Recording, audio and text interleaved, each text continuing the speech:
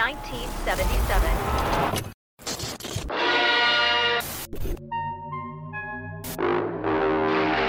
Nobody does. Are we gonna do what they say can be done?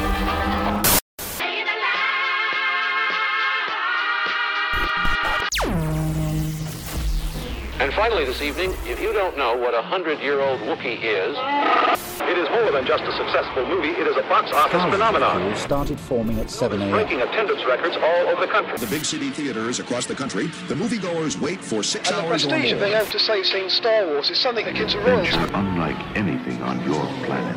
They are waiting to escape. Tells an outer space war story. Unlike Jaws, it doesn't frighten people. Just an old-fashioned cowboy movie set in space. Strange monsters, robots, and special effects. A boy, a girl. A cosmic comic book movie. Good guys versus the bad guys. One experienced and a little cynical. You're no match for a good blaster at your side. The other a tenderfoot, a kid. I'm Luke Skywalker. I'm here to rescue you. The bad guys always are a rough, tough, sinister-looking bunch. The damsel in distress. Help me, Obi-Wan Kenobi. You're my only hope. A big, sprawling space saga of rebellion and romance. There are no sex scenes in Star Wars. Then when I opened it and found it was science fiction, I thought, I think it was good. Very fantastic. R2-D2 and C-3PO somehow remind me of Laurel and Hardy. Just a big, dumb flick. And what's the meaning of it all? Who knows and who cares? Star Wars became the new box office champion by providing pure 100% escapist entertainment. Yeah, the only thing I'm worried about is it's so successful and so mindless fun that I hope Hollywood doesn't forget that there are people who like to see serious pictures, too. Star Wars. Star Wars. Star Wars. Star Wars. It's old-fashioned, escapist entertainment. Reminiscent of the Saturday serials of the 1930s. Whoever wrote had a fantastic imagination. Billion years in the making.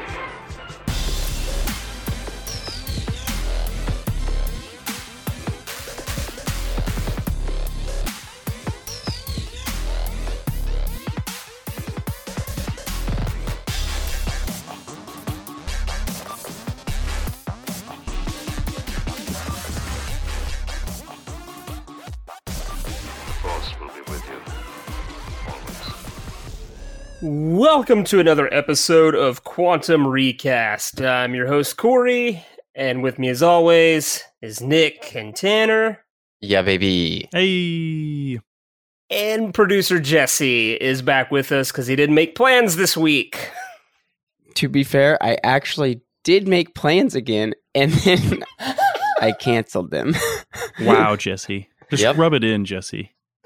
I've got friends. Did you have to tell them, like, oh, hey, I forgot I produce a podcast on Thursdays. I got to stop making plans on Thursdays. Dude, my brain doesn't work in, any way. Yeah, so. I get it.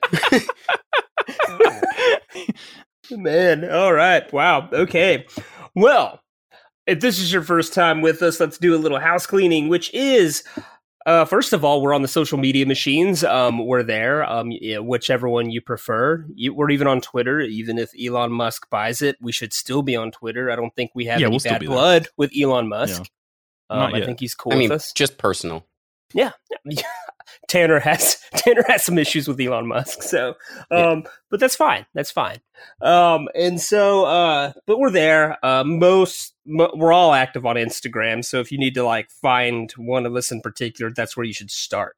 And then other thing is, if you're listening to us, that means you're on some sort of audio streaming. There's a like button or a subscribe button or a review button. Hit one of those because that just helps us find more people. That's how social media works. There's math involved, and part of that math is hitting a heart or a like or some stars, and then writing, hey, this wasn't that bad. And so, remember when math involved hearts and stars? I miss that. Dude, that was the worst math. Gold star. Well, and then also, if this is your first time, let me tell you what we do here. We kidnap movies out of their release years. So if you clicked on this, it said Star Wars 2017, which does not mean Force Awakens. We're taking Star Wars A New Hope out of 1977, and we're dropping it in 2017, and we're going to give it a new 2017-ish cast. We're going to attempt to. we're gonna attempt to keep Star Wars: A New Hope good, but maybe not. Who knows? There's a lot of implications here because we're not pulling the whole trilogy like we did with Lord of the Rings. We're pulling a single movie and dropping in 2017, which essentially erases Star Wars until 2017. So, like sane people. Yeah. And we'll dive probably deeper into that once we get into dissecting Star Wars: A New Hope a little bit. But before we do that, we need to talk about what we watched this week, our nits and picks, what we loved or what we hated. Tanner, let's hear it. I'm so divided because I've got a pick that I'm fucking furious about, and I've got a nit that I'm fucking furious about. It's like you're watching movies wrong, man. And a pick that I was so excited about. But I've done a lot of picks recently, so I'm going to get a fucking nit up in this bitch. And I'm going to... How the fuck did Power of the Dog even get a fucking nomination? I'm so goddamn upset about this movie. Have any of you guys seen it? Not yet, no. I read the book. I'm sure the book was great. I'm sure the book was awesome. The movie, I was an hour and a half into the movie going, I still don't know what the fuck we're doing. And then the last 30 minutes of the movie, you're like, oh, I can kind of see what we're doing now. So would you say the movie was dog shit? It was dog shit. It was like the way that I put it, I was like, the thing about it, like I'm mad because I want to say it was good. Okay. Is like every piece of it was good. The cinematography was good. The acting was good. The directing was good. But it was a bad movie. So like the overall movie was bad, but everything else, all the components were good. So I naturally want to say it was good, but it wasn't. Does that make sense? Yeah, you're describing my exact viewing of The Big Lebowski, like word for word, like everything, like just So. That's my nit. Okay, so Power of the Dog, not great according to Tanner, not Oscar worthy. Nick, what do you have for us? So last weekend, I did what most people do: is they throw on their Roku or their streaming app and they jump onto Hulu, and I decided to finally sit back and watch 2005's Hitchhiker's Guide to the Galaxy. Oh, shit. Never seen it before, but it's a fun spoof. It's on sci-fi, space films and stuff. As it started, I didn't realize how many people were actually in it. So it was like Martin Freeman, Mos Def, Sam Rockwell being wild as always, and even Zooey Deschanel wasn't that annoying. And then you got Hans Gruber himself playing a depressed robot. So what's not to like?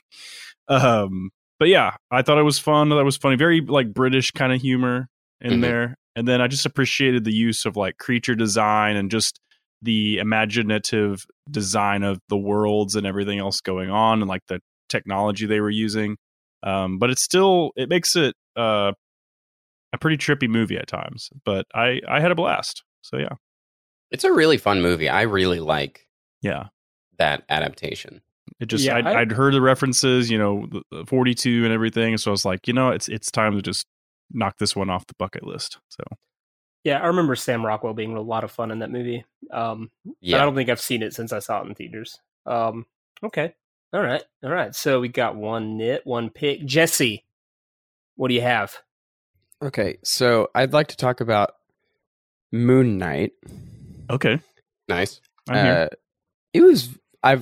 I think there's 3 episodes out currently. I have not watched the third. We're 2 episodes in, and it is way better than I was expecting, honestly. Yeah. Number 3 is pretty good too. So it's going pretty good so far, I think. Yeah, if you don't know about who Moon Knight is or like kind of what his shtick is, basically it's a guy who is dealing with dissociative identity disorder. But he is going through that because an avatar of the moon god is also inhabiting his body. Dope. Yeah, it's very cool. The action is good. The CGI is good. Like, it all around good. Cool. So I have honestly tried to not watch so much because I'm trying to finish a book. So I'm trying to write a lot. Wow. So the only thing I've actually sat down, and I haven't even finished it, but I've been watching this multi-part documentary on Netflix that is just highly disturbing. It's about this, like, I guess really, it would be like the Ryan Seacrest of the UK, like this really famous host. From like the 60s up through like the 90s and stuff. And he was super charitable. His name was Jimmy Savile. He hosted like Top of the Pops. He hosted some show where like people would write letters and he'd make their dreams come true. And then he was like really into funding hospitals and raising all this stuff. But then it turns out that the reason he was so interested in hospitals was he liked to go into them and essentially rape drugged out young girls. He was like the most prolific pedophile in United Kingdom history. And essentially the UK covered it up because he was friends with all the royalty and all the parliament. And so it's on Netflix and it's just really upsetting. So, oh God. Yeah. I wish I had something more lighthearted, but that's pretty much all I sat down and watched over the last like couple of weeks. So, God damn. It's a good true crime documentary, but it's going to bum you out, just so you know. Totally. Yeah, I mean, it sounds like a wild ride of a documentary, which is good for documentaries. Yeah. I mean, the whole time you're watching, you're like, wow, this guy's a monster. And he was like the most famous guy in the United Kingdom for like 30 years. Awesome. It's like if Mr. Bean just raped a bunch of like hospital patients. Don't put that out there. Don't put that out there. No, I mean, Rowan Atkinson would never, but you know. Yeah, it's like if Bill Cosby drugged and raped a bunch of people. Oh, shots fired. Yep. Wait, what? That's about right. You're right. There's a bunch of people in Britain watching Bill Cosby documentaries going, hey, this guy's a monster. Moving on. So we have to talk about 1977 Star Wars, A New Hope. I'm just going to ask now, has it always been A New Hope, or did that get added later when they got added later? Okay, so basically Empire Strikes Back happened, and that's when he dropped the episodes in, not names in. So all right. Yeah, because it originally would have released not anticipating a sequel, right? Right. It was just a Star Wars to start with. So yeah. Well, 1977 Star Wars. Who has got some critic stats? You do. That would be me. That would be me. I was in charge of the critic stats this week. IMDb rating, user rating, 1.3 million people have given it an 8.6 out of 10. Okay. With a Metascore, which is only critics, giving it a 90 out of 100. Oh, wow. Rotten Tomatoes, critic reviews, 92%, certified fresh. And then the audience score of 96%. With, across the board, people love it. It gets an A. And then our buddy Roger Ebert did review this film. Very excited. In 1977. He reviewed it at the time. Guys, this is the most glowing review I've ever read by this man. So, I don't know if this is his favorite movie of all time, but he acts like it. 4 stars. Dang. For Star Wars. Gave it a perfect 4-star rating. He essentially says that the Star Wars experience is one of those few movies in which it transports this out-of-body experience where he forgets he's watching a movie and feels like he's part of the movie. Other movies that he says has done this is Bonnie and Clyde, Jaws, and Taxi Driver are on the short list of movies that gave him out-of-body experiences in which he felt like he left the theater and was in the movie. A very hypocritical thing he says is that what makes Star Wars experience unique, though, is that it happens on such an innocent and often funny level. It's usually violence that draws me so deeply into a movie. This man made a career out of trashing slasher movies because they were grotesquely violent. And here he is in 77 saying violence draws him deep into movies. Listen, Corey, that's 4 decades of a man growing and changing and having a lot of loss, so. Hold on. I'm worried. Has anyone looked into like his life? Because that sentence sounds like a serial killer has made his way into movie reviews and is just putting out there like, yeah, what really draws me in is violence and gore. He gives specifics. He says, ranging from the psychological torment of a Bergman character to the mindless crunch of a shark's jaws. So he says he just likes violence, whether it's torturous or just really bloody. And so I don't understand why just 3 short years later, he's crapping all over Friday the 13th movies. That's all I'm saying. I don't know what happened, between then. What I think happened is his wife went, who knows about the killings, went, Roger, you can't say that shit. People are going to look into you. And he's like, right, I gotta get myself as far away from it as possible. And then he hard pivots. And in 10 years, we're going to get a documentary that shows how fucking dark Roger Ebert really was.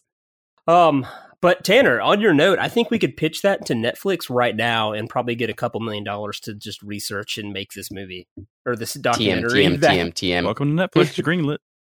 He's called Star Wars a fairy tale, a fantasy, a legend. He calls it essentially like top tier sci-fi, but with the chivalry of a Robin Hood and heroes from Westerns when the villains are a cross between Nazis and sorcerers, and that it just kind of combines all these really cool things, and that really the whole strength of the thing is just narrative. He essentially says the effects are cool and that's all great, but it's the world and the narrative that essentially he just loves it. He said the only flaw is that the Death Star assault scene at the end is too long.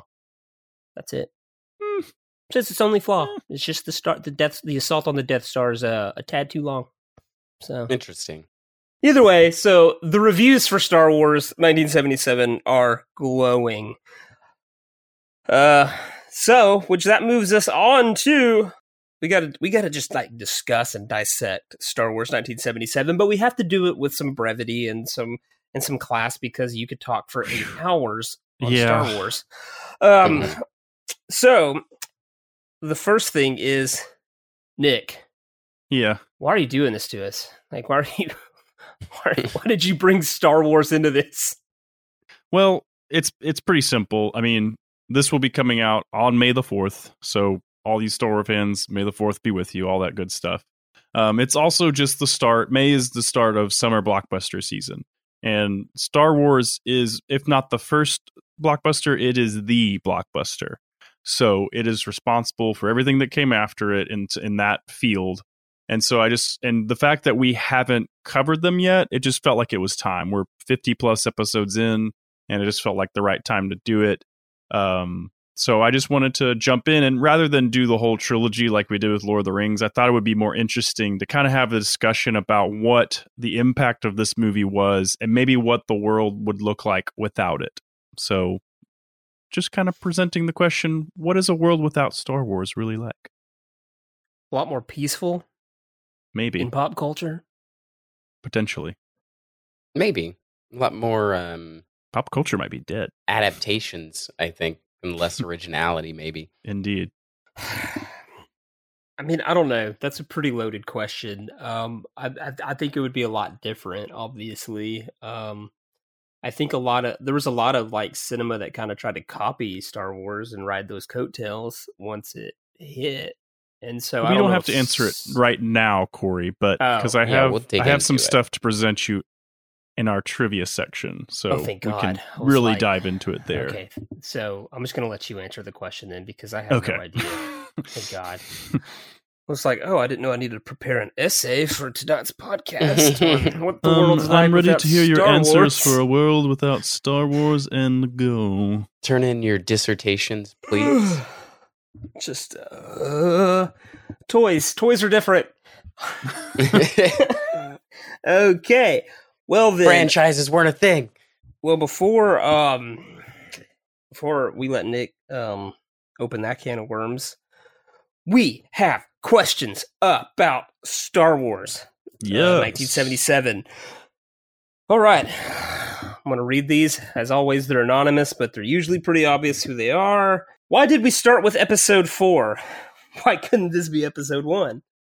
Sounds like a Tanner question. He seems to just hate like things like this. What are things like this? What does that mean? Successful popular movies? Just I don't know, like maybe you have like a bit of an OCD thing and like it's just why isn't this one? I think that just bugs you. Okay. Yeah. It's like, okay, you started it thinking it's gonna be only one movie, and then immediately when it does really well, you're like, we're gonna make fucking 6 of these motherfuckers. Like, immediately. Well, the true answer, I mean, is that it's, when he wrote these, he was basing them off of like all the old Buck Rogers and Flash Gordon serials from back in like the 30s that he grew up watching in the 40s. And so when he mixed all this together, when he couldn't get the rights to Flash Gordon, he made Star Wars up. And so when he continued to make more, I think he had this, I think once he got the idea of like, I'm going to make a lot of these, there's a debate on if he already had like 9 movies planned out, or if he just kind of made it up as he's going. I think it's a little more to the right or the latter than the former.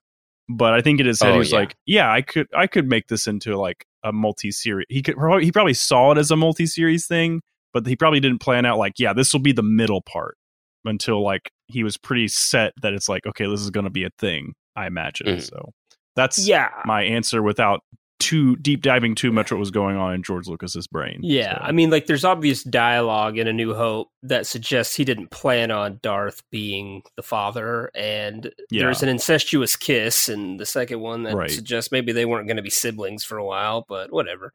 So yeah. Okay, so why doesn't the bar in Mos Eisley serve droids? They don't even drink. We don't know that.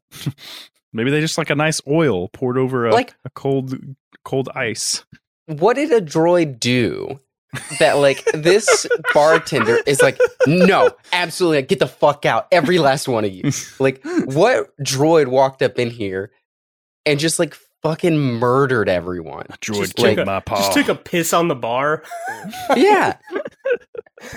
Like, they're just hanging out. It was just either a really drunk droid just ruined everything, or he has like a vendetta against droids because they like killed his family, like a la iRobot. That or his wife ran off with like a C-3PO unit. That's a movie I need to see. There's the answer. Before Sunset, Star Wars, a Star Wars story. So, that's okay. That's probably the simple thing. The bartender's wife ran off with a droid. That's what I'm guessing. That, or they're just, if you can name 2 of the most annoying characters in all of Star Wars, it's C-3PO and R2-D2. So maybe he just doesn't like droids. Mm-hmm. Where did Luke and Han learn to shoot? Is this a positive? Is this like a complimentary question or like a negative question? This is a negative question. Okay, so they're not very good.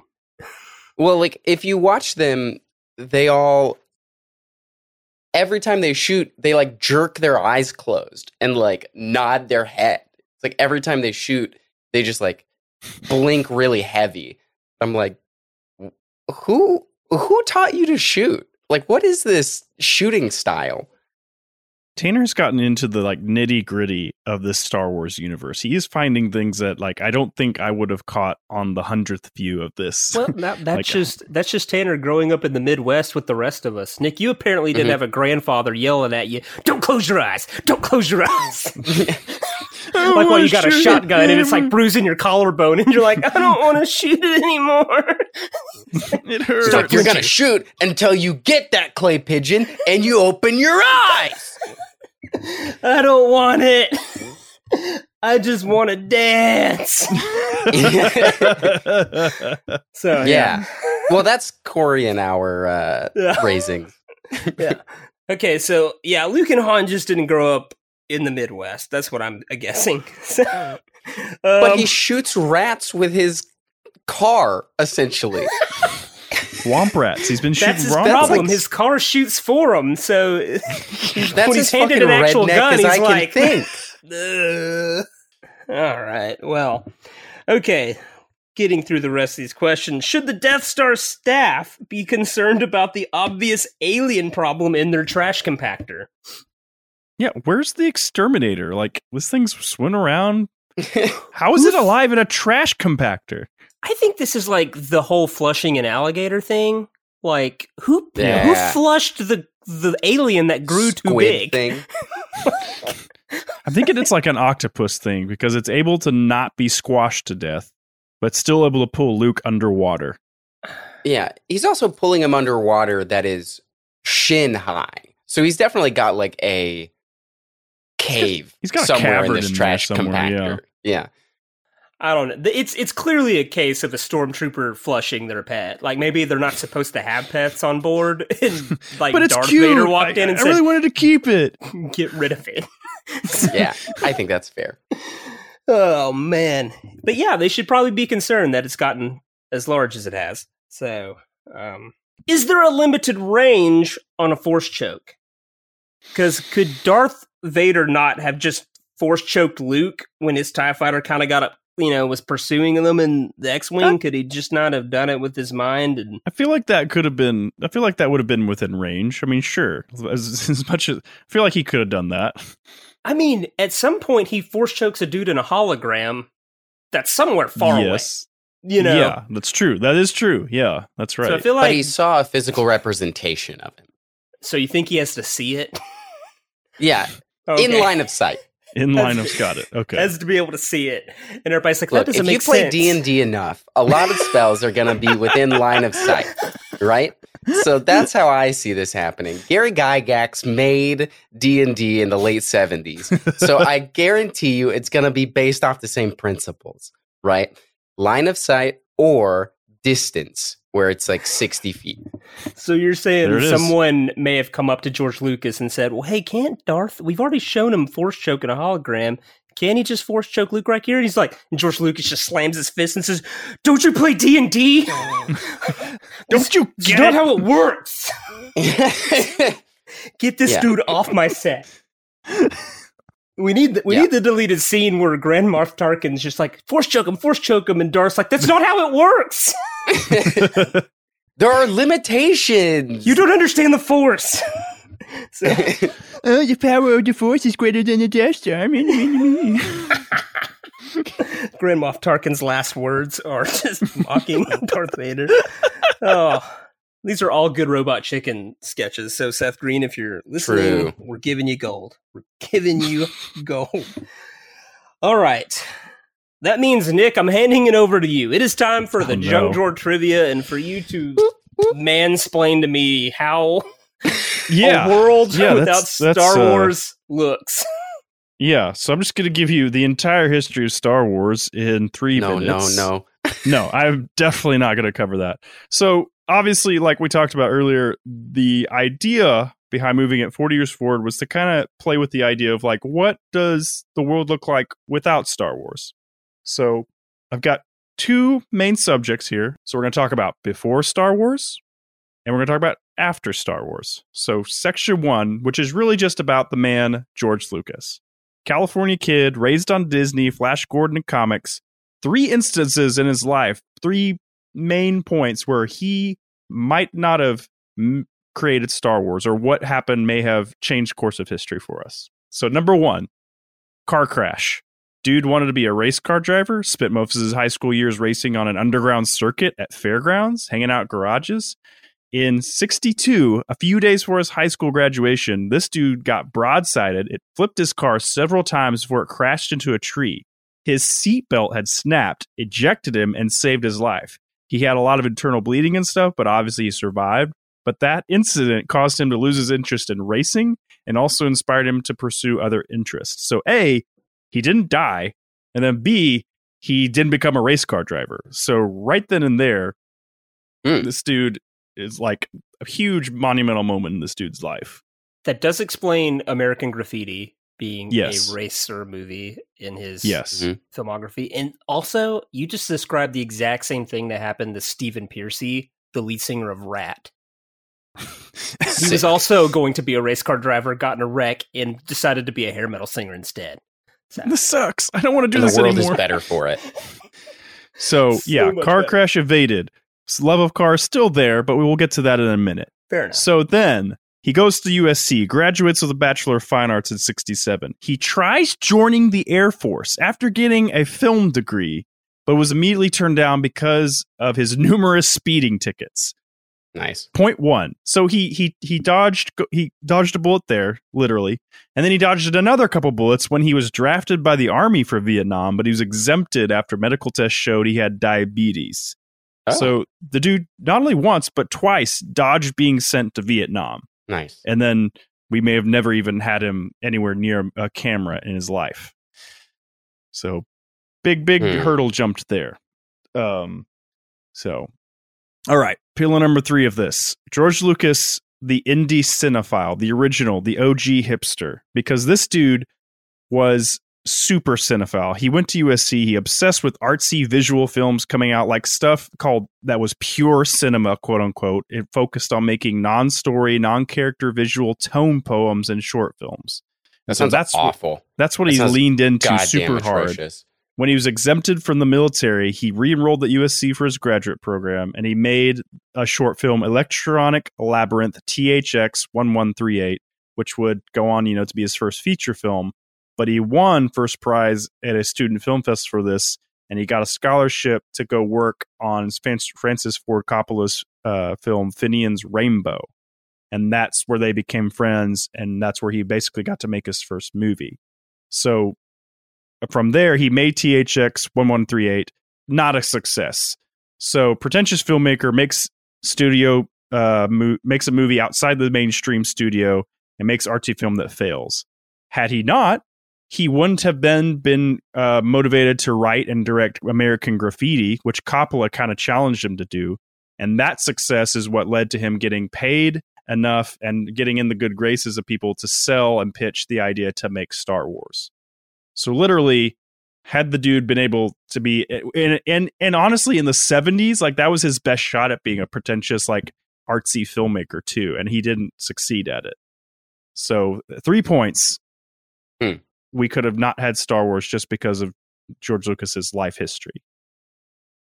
You said so much weird stuff in the last 5 minutes. My brain's just going in 8 different directions.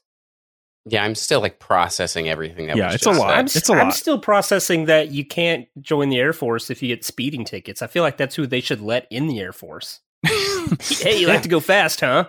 Here's a jet. We got the fastest thing alive. Fastest thing in the galaxy right here, baby. I'm trying to imagine Francis Ford Coppola. You're telling me someone won a short film contest and then had to come work on his movie? That sounds like something he didn't agree to. Like, it's just one of those weird, like... So he got to pick the movie he wanted to work on, and he chose Coppola's movie because Coppola was seen as like one of the graduates who made it from USC. So they're like, he was kind of a hero of theirs. So he's like, I want to go work with him. Still, that sounds like when someone wins like a dinner with a movie star. That guy's like mad. Like they're like, I gotta go eat with a fan. Became friends and they started their own little outside the studio system, the American blah blah blah, whatever it's called. And then that kind of felt the American Zoetrope in '69. That was hoping to like liberate filmmakers, but it just never it didn't pan out, obviously. So I love it. Wait. The American trying to liberate them from Zoetrope, from big studio mainstream and all their meticulous, hey, let's change this. George Lucas's whole career as a filmmaker is, I don't want to work with the studio. I want to make my own movies. And then he lives long enough to see himself become the villain, basically. So yeah. So yeah, okay. So I love it. Yeah, we've covered the 3 possibilities before Star Wars where it couldn't have even been made. Now let's talk about the things that got affected by the existence of Star Wars in '77. So the 3 pillars. We'll start with blockbusters. Was it the first one? No. Jaws came before it. Some people even label things like Ben-Hur and even American Graffiti as kind of kickstarting and leading that way. But Star Wars was the one that did it like super well. It had a heavy focus on excitement and thrills, began to change the way films were made, and left some people in that era of time mourning the smaller scale stories that would start to fall by the wayside. But by pitching films to kids, releasing it just before the summer holidays began because kids had nothing else to do because it was the 70s. They had sticks and rocks to play with. Lucas made sure that he created this revenue stream that just kept giving. And at that point, and that's also where you get sequels that are actually being planned out and being made. It was just a huge surge in teen-friendly action spectacle movies, and that's still going to this day. That's interesting. So that's the blockbuster obviously was perfected in a way by George Lucas. The idea of this then translates into another huge aspect of what Star Wars effect was, is that this thing, so George Lucas, when he made it, in the negotiations, he said he'd direct the film for the sum of just $150,000. As long as he got the merchandising rights. Holy shit. As long as he got the merchandising rights to the film. So nobody thought about it. They were like, toys weren't a thing with movies then. Again, it was an adults movies were more for adults at the time. Yeah. So he focused all his advertising efforts on teenage boys and girls, even to the point that none of the big toy companies even wanted to make toys for him. It was this company called Kenner. So when it blew up, sales were so crazy that the toy company Kenner were able to sell empty boxes at Christmas called the Star Wars Early Bird Certificate Package, which just promised kids they would get the action figures that eventually came back in stock. Mail-in rain check, basically. And they didn't get them until spring 78. Yeah. So a whole 6 months, basically, probably, or more. So incredible. So yeah. So toys became this big thing for companies to go, dude, we can make so much money with these franchises aimed at kids, and we'll sell all these toys. And it became this idea now that toys were as collectibles, not just trinkets, like things for kids to play with. And so Beanie Babies, stuff like that also owe a lot to Star Wars. So George Lucas, initially $150,000 to make Star Wars, the movie. The toys and games and everything else, as of 2010, they made $14 billion. Double the amount of the movies. Incredible. So toys, more toys, boys. Oh yeah, the amount of toys and games and stuff compared to movies is astronomical, right? Yeah. I just looked up his net worth because I didn't even imagine, and it's $6.1 billion. Yeah. And I assume most of that is going to be from the toys and shit, the merchandising. It's crazy. So one last big thing, and then we'll transition right into the next section. So obviously the next thing was the special effects. Because if you even look back 10 years before this at Planet of the Apes, that which was seen as this monumental, wow, the makeup and stuff's so good. You look at it now, you're like, it was okay. It wasn't, for the time, it was fine. But the leap that they made just in that 10 years is crazy. And that's because he had to start up his own company to make all the stuff, the Industrial Light and Magic, and then later THX and all that stuff. He had to create it, and this studio has lived on since then. He basically brought them all back for Empire, and the studio stuck around since. And they've made stuff from Harry Potter, Pirates of the Caribbean, Marvel franchises, and on.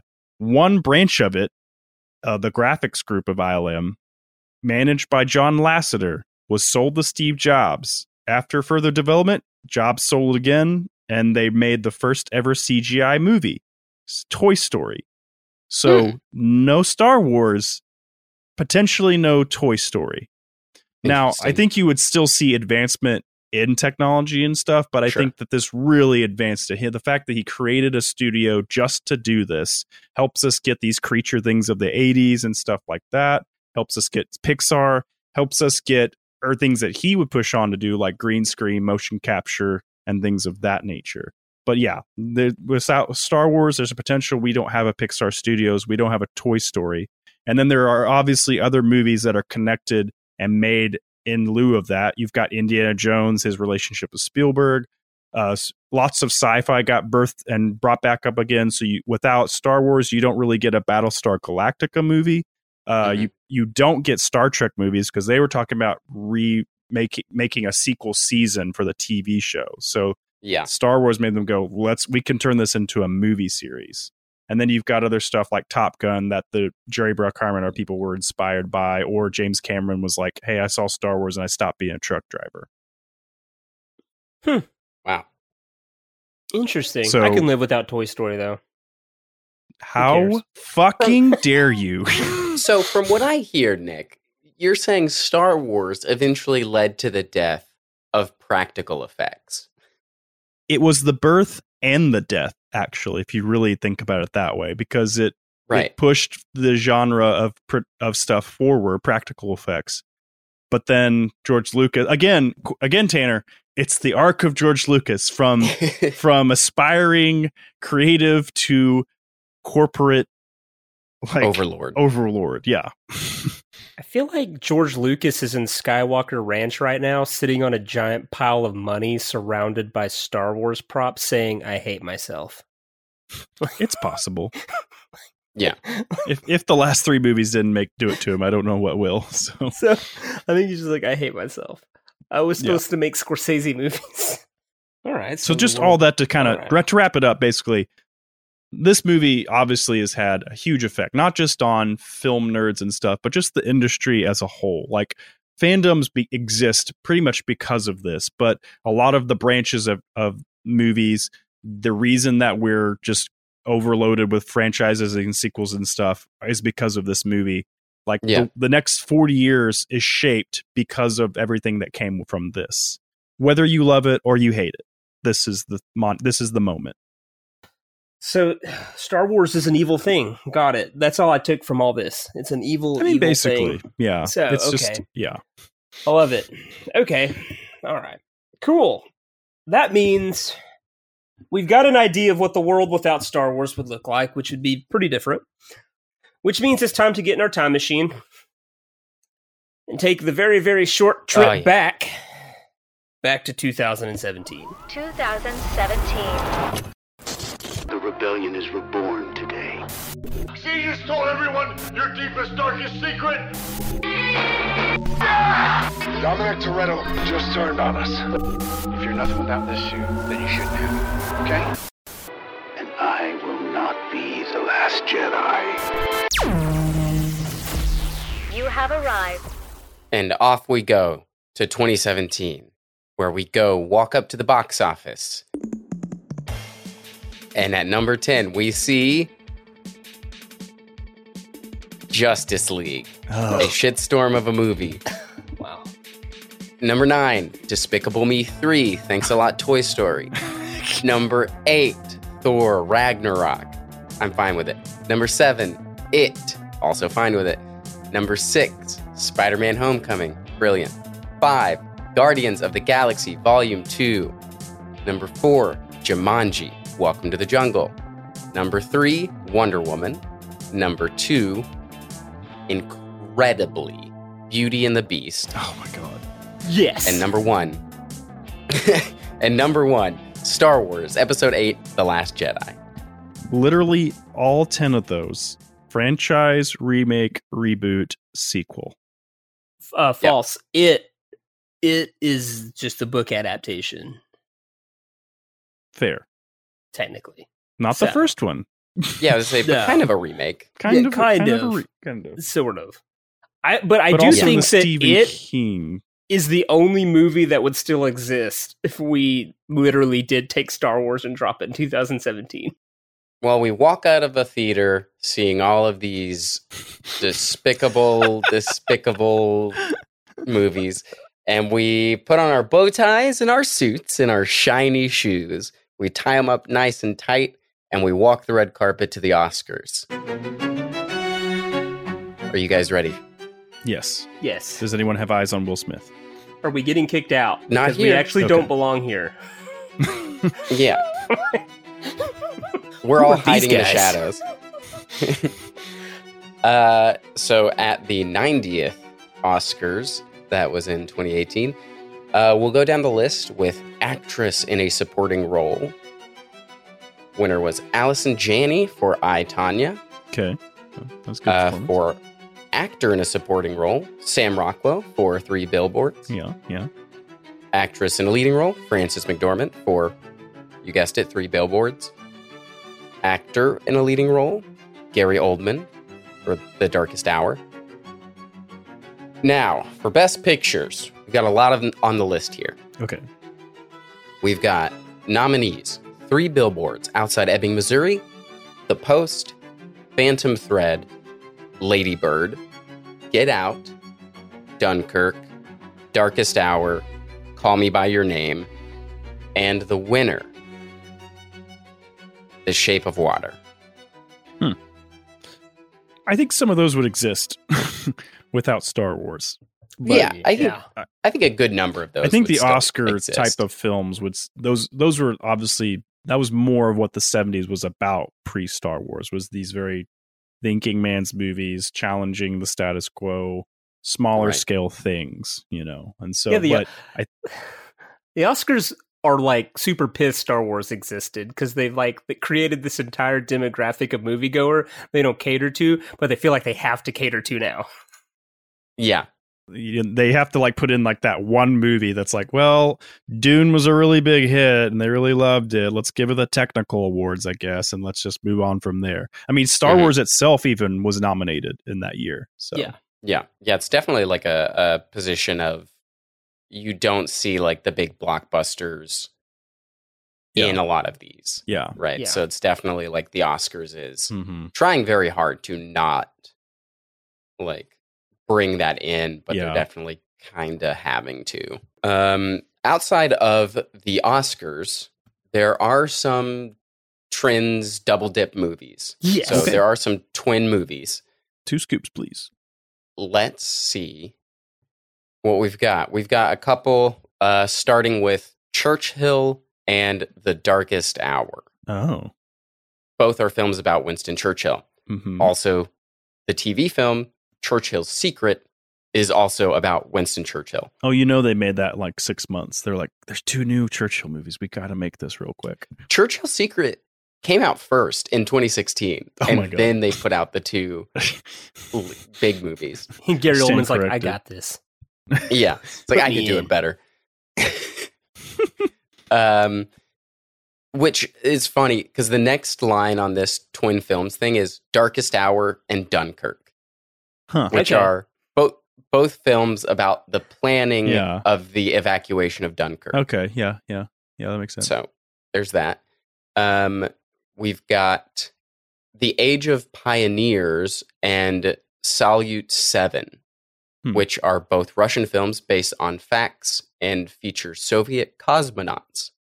Oh, cool. So based on true cosmonaut stories, I guess. Then we've got in 2017, and then just on the edge of 2018 here, Goodbye, Christopher Robin and Christopher Robin. That's right. Yeah, we got both the Finding Neverland and the Hook of the Winnie the Pooh universe. Right. So it's what they say here is the former is about the life of Winnie the Pooh author A.A. Milne, A.A. Milne's son, Christopher Robin. The latter is about the adult life of the book character Christopher Robin, right? Who author A.A. Milne based on his son. Mm-hmm. Yeah. So it's just about the son. Interesting. And then the last one on the list, the last 2, I guess, on the list are Crowhurst and The Mercy, which I don't know either of them. No Apparently, idea. Both films are about Donald Crowhurst's ill-fated entry in the Sunday Times Golden Globe Race, a nonstop round-the-world sailing competition. Uniquely, these films not only have an identical subject, but were also distributed by the same studio, Studio Canal. Wow. According to Studio Canal, the company bought the low-budget production Crowhurst, quote, so we could control it.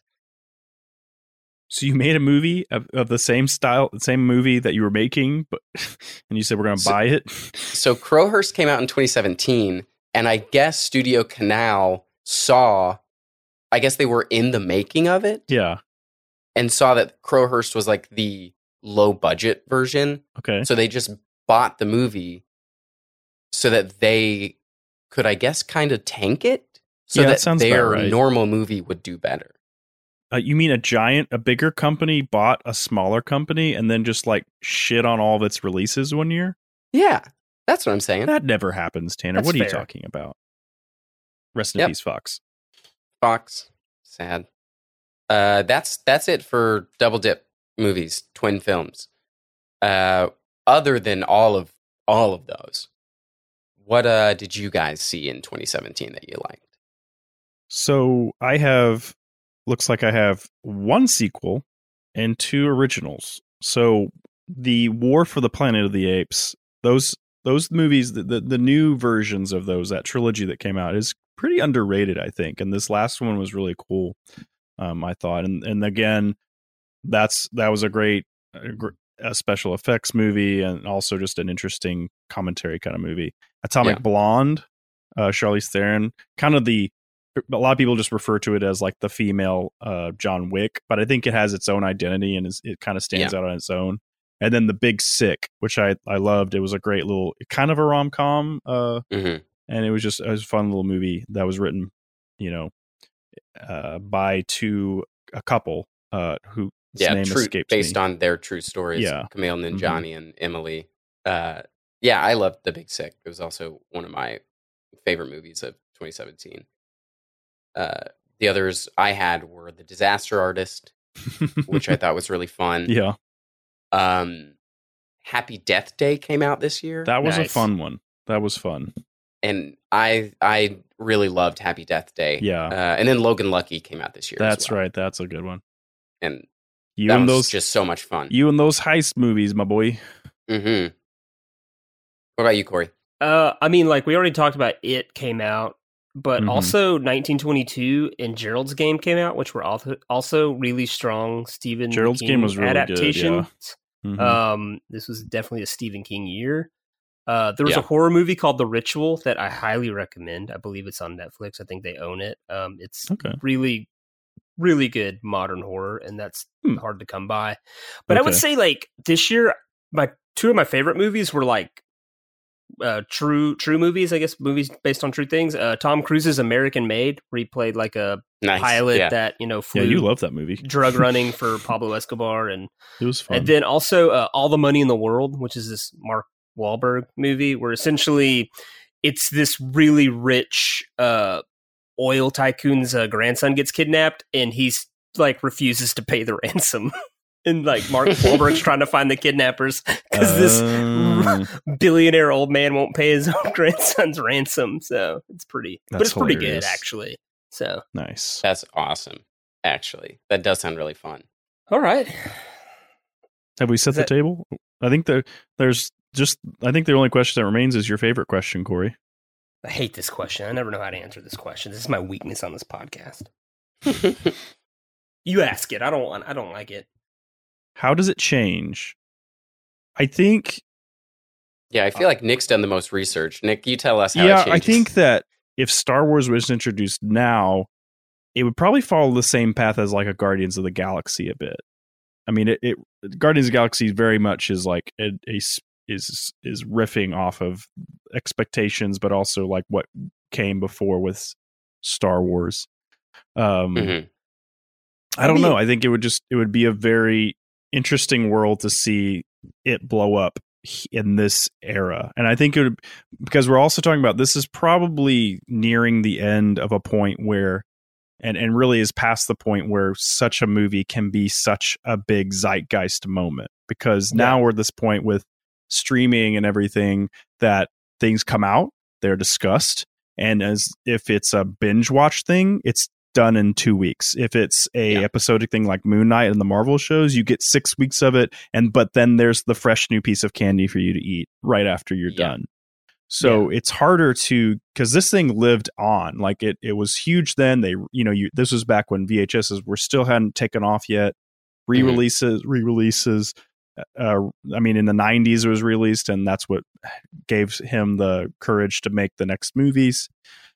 And so I think that I wonder if it would have the staying power in a current climate like this, where it would be so huge. Yeah, I don't think it would have the staying power, just because, like you're saying, everything right now is just like dispensable. Yeah, like we get it, we ingest it, and then move on. It disappears. Yeah. And I just think that something would have just taken its place. So we would have, like, instead of Star Wars, everything being based off Star Wars, right? Like, we'd get something else. We get whether it's Conan the Star Barbarian, Trek and Schwarzenegger or, is the biggest human on Earth. I mean, it would be easy just to say that we got a Star Wars in 2017, but it wouldn't have gotten the budget that Force Awakens got. Because Force Awakens was an established property, you know? So I think it's like in 2017, Netflix released a Will Smith movie called Bright. And I think, which was fun. I think Star Wars would have been like that. It would have been a much lower budget Netflix feature if someone had written this script in 2017. Yeah, I think it would have been streaming. Yeah, it would have been a streaming thing with a smaller budget, and that's what I think would have happened if someone had come up with this script in 2017. Just honestly, Amazon or Netflix buys it. It'd be a series. I don't think it'd be. I think they would have taken it up as a series. I don't think they would have put it into a movie. We're definitely at that point where that the question now becomes new IP. Do we throw it on do we put a bunch of money behind it for a blockbuster, or do we just say 6 to 10 episodes? So yeah. I'm trying to think of the last big franchise property that was a movie first. Harry Potter was books. Hunger Games was books. Marvel's comics. John Wick. Lord of the Rings.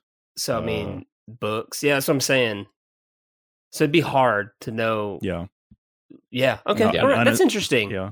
It's an interesting thought. But all right. Let's do this.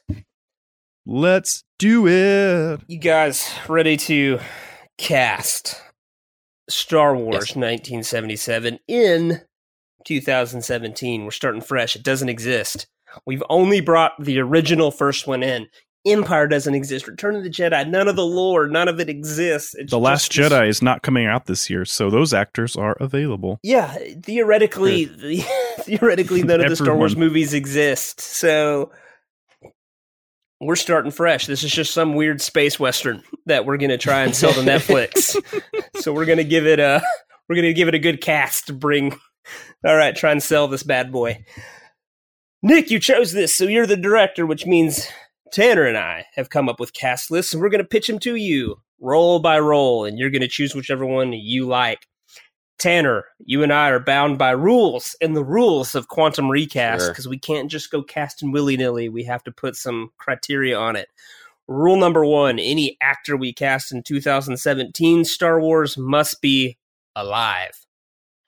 And according to Tanner, they have to be alive the whole year. Can't put John Belushi in 1982's Big Lebowski. So that's correct. So, rule number 2, any actor we cast in 2017 Star Wars must be free. They can't be incarcerated or in jail or anything like that. They have to be available to act. Rule number 3, any actor that we cast in 2017 Star Wars must be active. We define that as they have to have at least one acting credit in 2017 or prior to on IMDb. If they don't have it, nope, they're not working. And then number 4, the big one, any actor we choose for 2017 Star Wars and Nick chooses them, they lose all major film credits in 2017. Mm-hmm. We don't count TV or TV movies or voice acting, just major film roles they had in 2017. And as we went through the top 10, there was a buttload of superhero and franchise films that we might be messing with on this episode. Might be killing some darlings.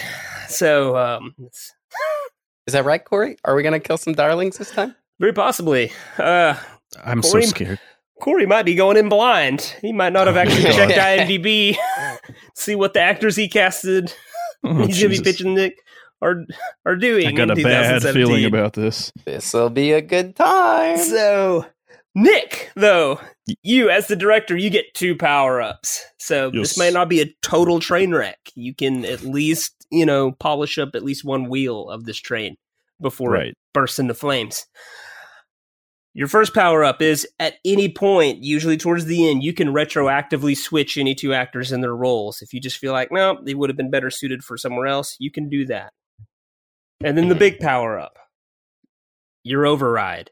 At any point during the casting of a role, you can just tell me and Tanner to go eat a big bag of Wampa crap and say, I'm choosing my own guy here. I'm putting my own actor in, my own man or lady in this role, and we have to live with it. And so, but you can only do that once, and you have to do it during that particular role. That cannot be done retroactively. Yay! So, yay! That means I got to hand it over to Nick, the director. Star Wars is obviously a big cast, so it is. You can tell us how we handle that. So we handle this in the new way that we handle it, with our 30 seconds or less segment. We pick some of these smaller supporting cast members, and you guys just you basically are going to throw names at me, and I'm going to pick one. And we'll try to do this as fast as humanly possible. Entering hyperspeed now, boys. So the people that we're going to go through real quick is, from the bottom up, we have Stormtrooper, and yes, you can have as much fun with that one as you want. Aunt Beru and Uncle Owen of Luke's family. Wedge Antilles, ace fighter pilot of the Rebellion. Biggs Darklighter, not so ace pilot and friend of Luke Skywalker. And the big one, Mr. Furry Big Hug Dog himself, Chewbacca. Mm-hmm. So, gentlemen, are you ready? Yes. Ready. Corey, I will start with you, and then I will move to Tanner. Nice. Jesse, ready in 3, 2. All right. Stormtrooper, Corey, what do you got? Tom Cruise. Okay. Tanner. The cast of Take 5. The cast of Take 5 takes it. Aunt Beru, Corey. Salma Hayek. Oh, okay. All right. Tanner. Olivia Colman. I don't know who that is. I'm sorry. Salma Hayek will be playing Aunt Beru. Uncle Owen. Corey. Gerard Butler. Interesting. Okay, Tanner. Uncle Owen. Biff himself, Tom Wilson. Oh, Tom Wilson. Let's go. Let's have some fun with this. All right. Wedge Antilles, Corey, your favorite character or one of them? Sebastian Stan. Oh, okay. All right. Tanner. Randall Park. Oh, that's fun, but no, it's gonna be Sebastian. It's gonna be Sebastian. Biggs Darklighter, Corey. Topher Grace. Nice. Tanner. Shia LaBeouf. Oh, Shia. We're going Shia. And last one, Chewbacca, Corey. Jason Momoa. Good. Tanner. Brad Garrett. Okay, I'm going to give you 1 second to explain that. Everybody Loves Raymond. Okay, brother. that's right. But not Raymond. Okay. I'm going to go Momoa. And done. Brad Garrett is 6'9". Yeah.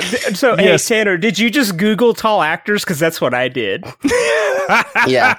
Well, I had Vincent D'Onofrio down, and then I was like, I don't know if he's tall enough. And then I almost put Vince Vaughn, but then I just said, Jason Momoa. I feel like you can go around his already, huge mane, Yeah. So I like that we're all just the stormtroopers though. That plays really well. Cast of Take 5.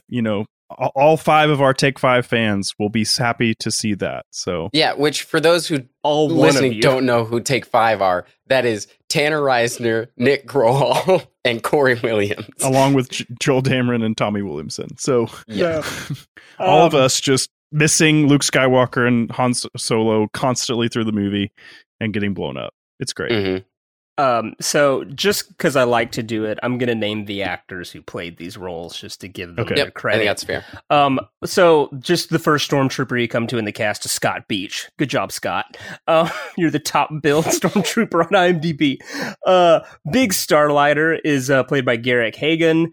Wedge Antilles is played by Dennis Lawson. Aunt Beru is played by Sheila Fraser.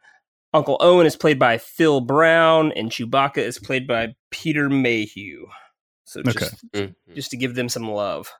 Got it. So, did Peter Mayhew do the Chewbacca sounds? Did he do those, or is that I'm some not other person? Sure. Okay, I can Google that while we're moving forward. I'm just curious, because I feel like in 2017 they're just going to give Jason Momoa they're going to take a lion roar with a whale screech, and they're just going to make its own sound. in post. So it is Peter Mayhew. I was just about to say Peter Mayhew did do the voice. Nice. All right, cool. Nice. Good job, Peter. Wait, but Google says Mayhew did not provide the voice of Chewbacca. It was created by the sound designer Ben Burt.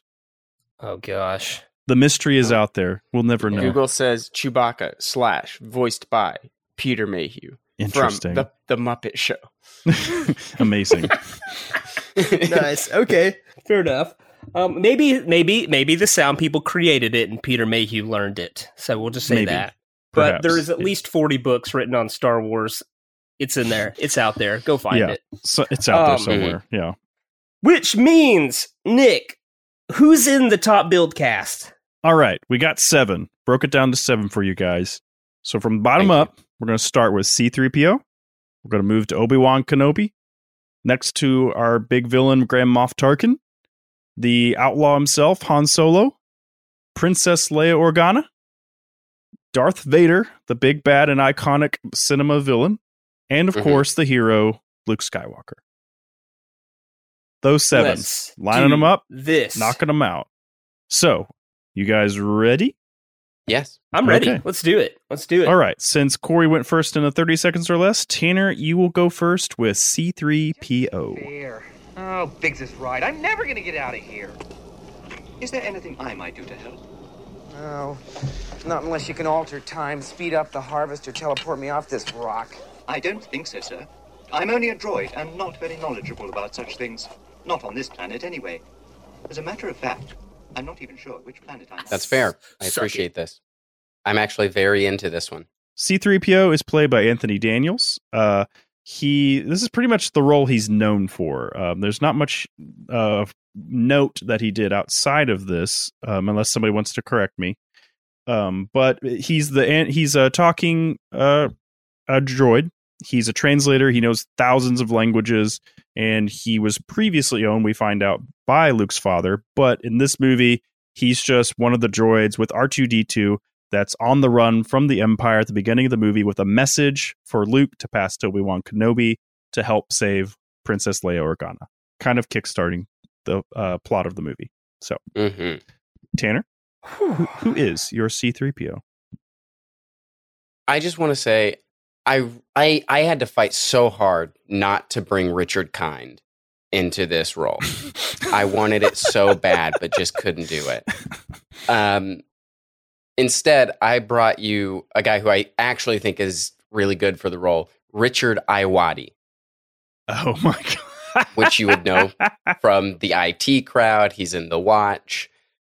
He's also just like all over like British but inspired because he's already played a droid. Got it. Which droid did he play? He was the voice. He was in the very first episode, Mandalorian.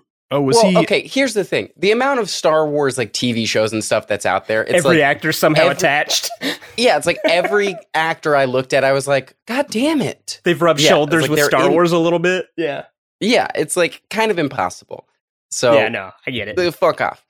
There are definitely multiple actors that I was like, oh, they'd be perfect for this. And then looked it up and was like, I haven't seen that. And they're in it. So, I mean, I was right, I guess. But they are also already in a Star Wars thing. Yeah. Yee. Wow. So, Richard Ayoade. All right. Okay. I like that. I like him. He's fun. He's funny. He's British. It works. Corey, who do you got? I just want to say that I looked up Anthony Daniels' IMDb. He's got 88 acting credits, and I would say 87 of them are C-3PO. Wow. So, all right. He did voice Legolas in the Lord of the Rings animated thing. So, wow. That's about. Wow. Other than that, he's pretty much C-3PO. He found a role and went just to the bank. Stuck with it. So ran all the way to the bank. It. Yeah. Someone kept handing him checks, and he said, "Yes, sir." So, all right. I love it. Okay. I honestly, so Richard Ayoade's the first guy I wrote down, and I said, yes. I'm gonna go some different route though. I'm just gonna. And you brought Richard Kind? No.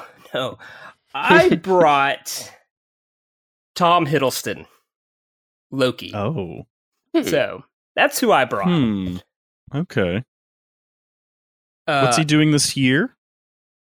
Well, according to the top 10 box office, he is in Thor Ragnarok. Oh, in Ragnarok, right. So, interesting. Corey hates Ragnarok, so that makes sense. Burn it. What? He does. Ground. He hates it. I think it's one of the Ragnarok's worst the best one. Marvel movies. So, but it's like one of the best Thor movies. Yeah, I guess. This isn't hard. But Thor, Ragnarok, and Kong Skull Island are his 2017 credits. And I don't think we need either of them.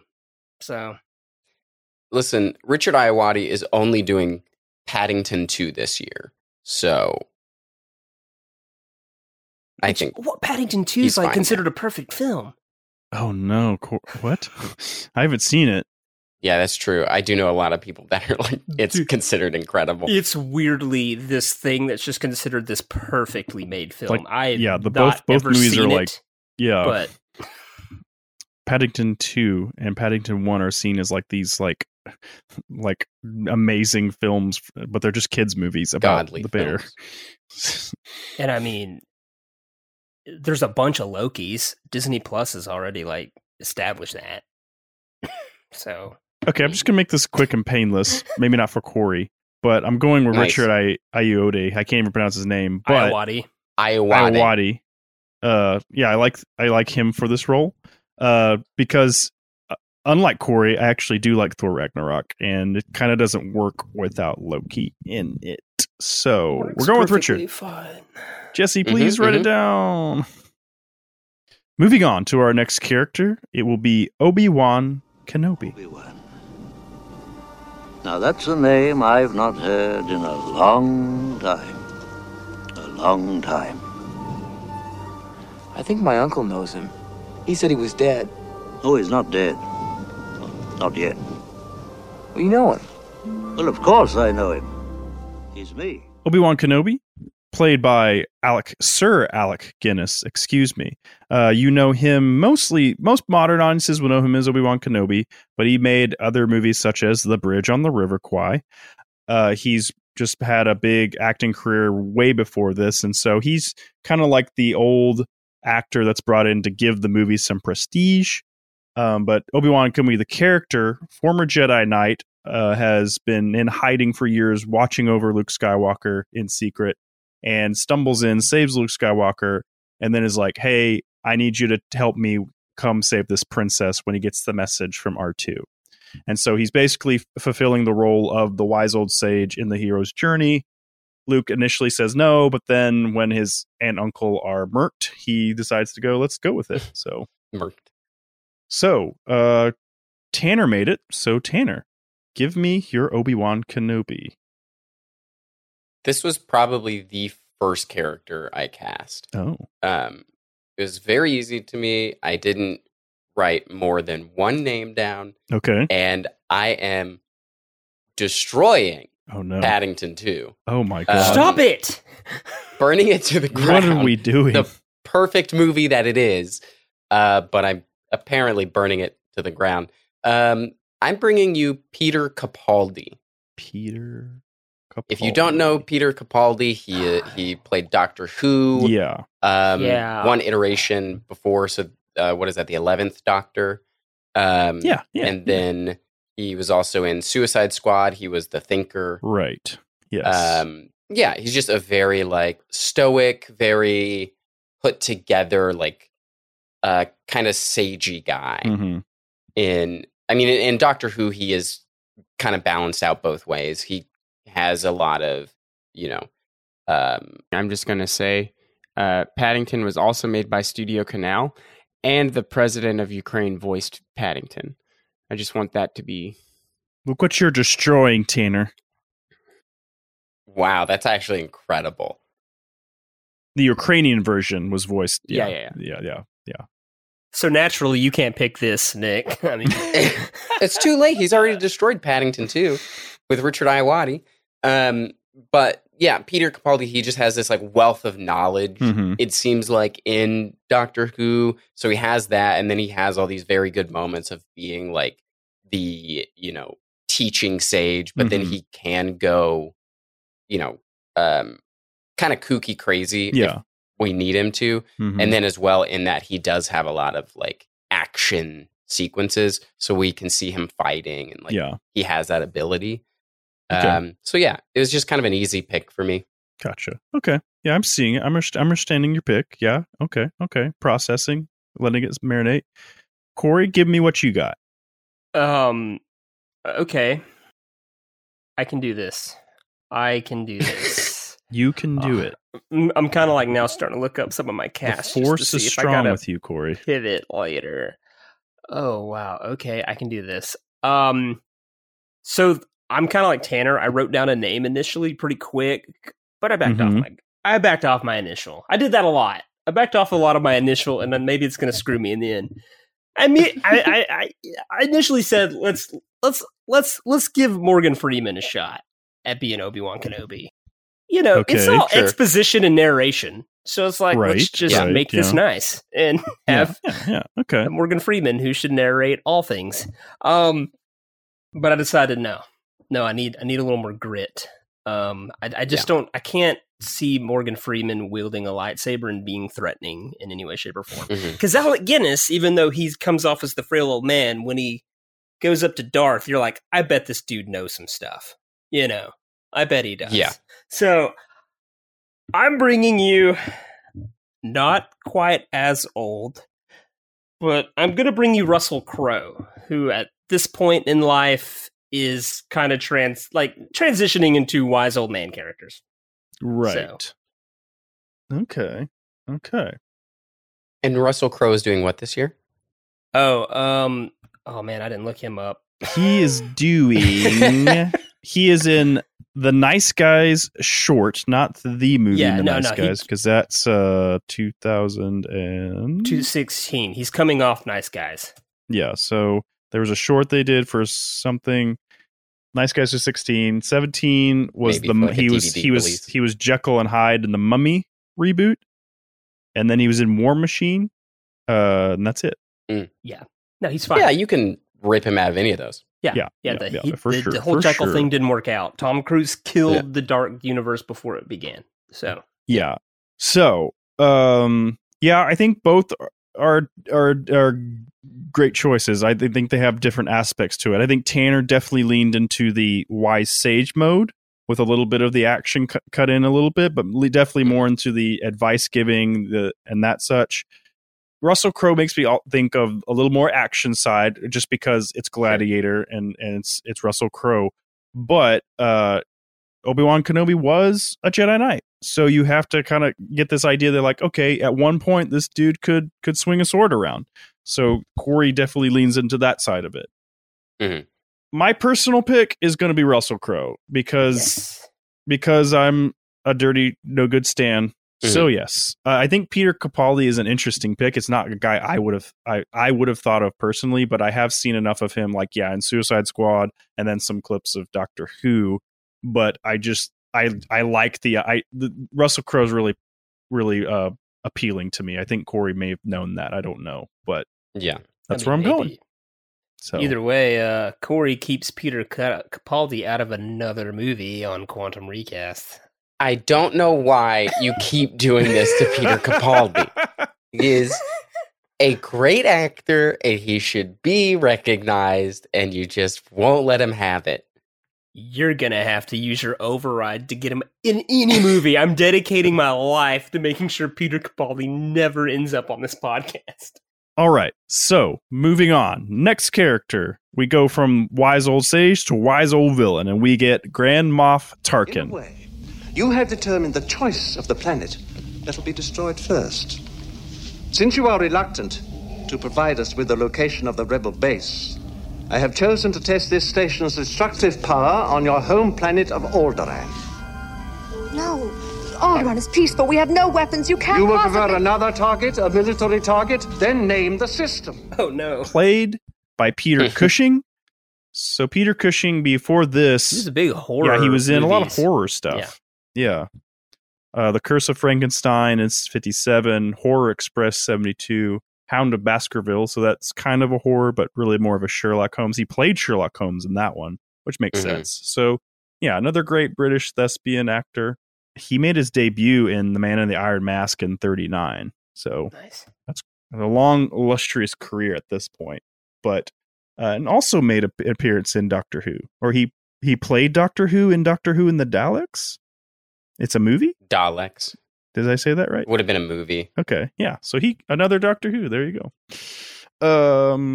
But yeah, Peter Cushing plays Grand Moff Tarkin. He's just this cold, calculating dude that's in charge of the Death Star. He's in charge of making sure everybody thinks Vader's like the top dog at this point, but Tarkin's really the dude running the show right here. And as we see, his ego kind of gets the better of him. He thinks that the ship is unsinkable. And sure enough, an iceberg named Luke Skywalker that can shoot things the size of womp rats takes him out. So, Corey, you made it. Who is your Tarkin? Man, I have two completely different guys, and I needed Tanner to go first. You fool.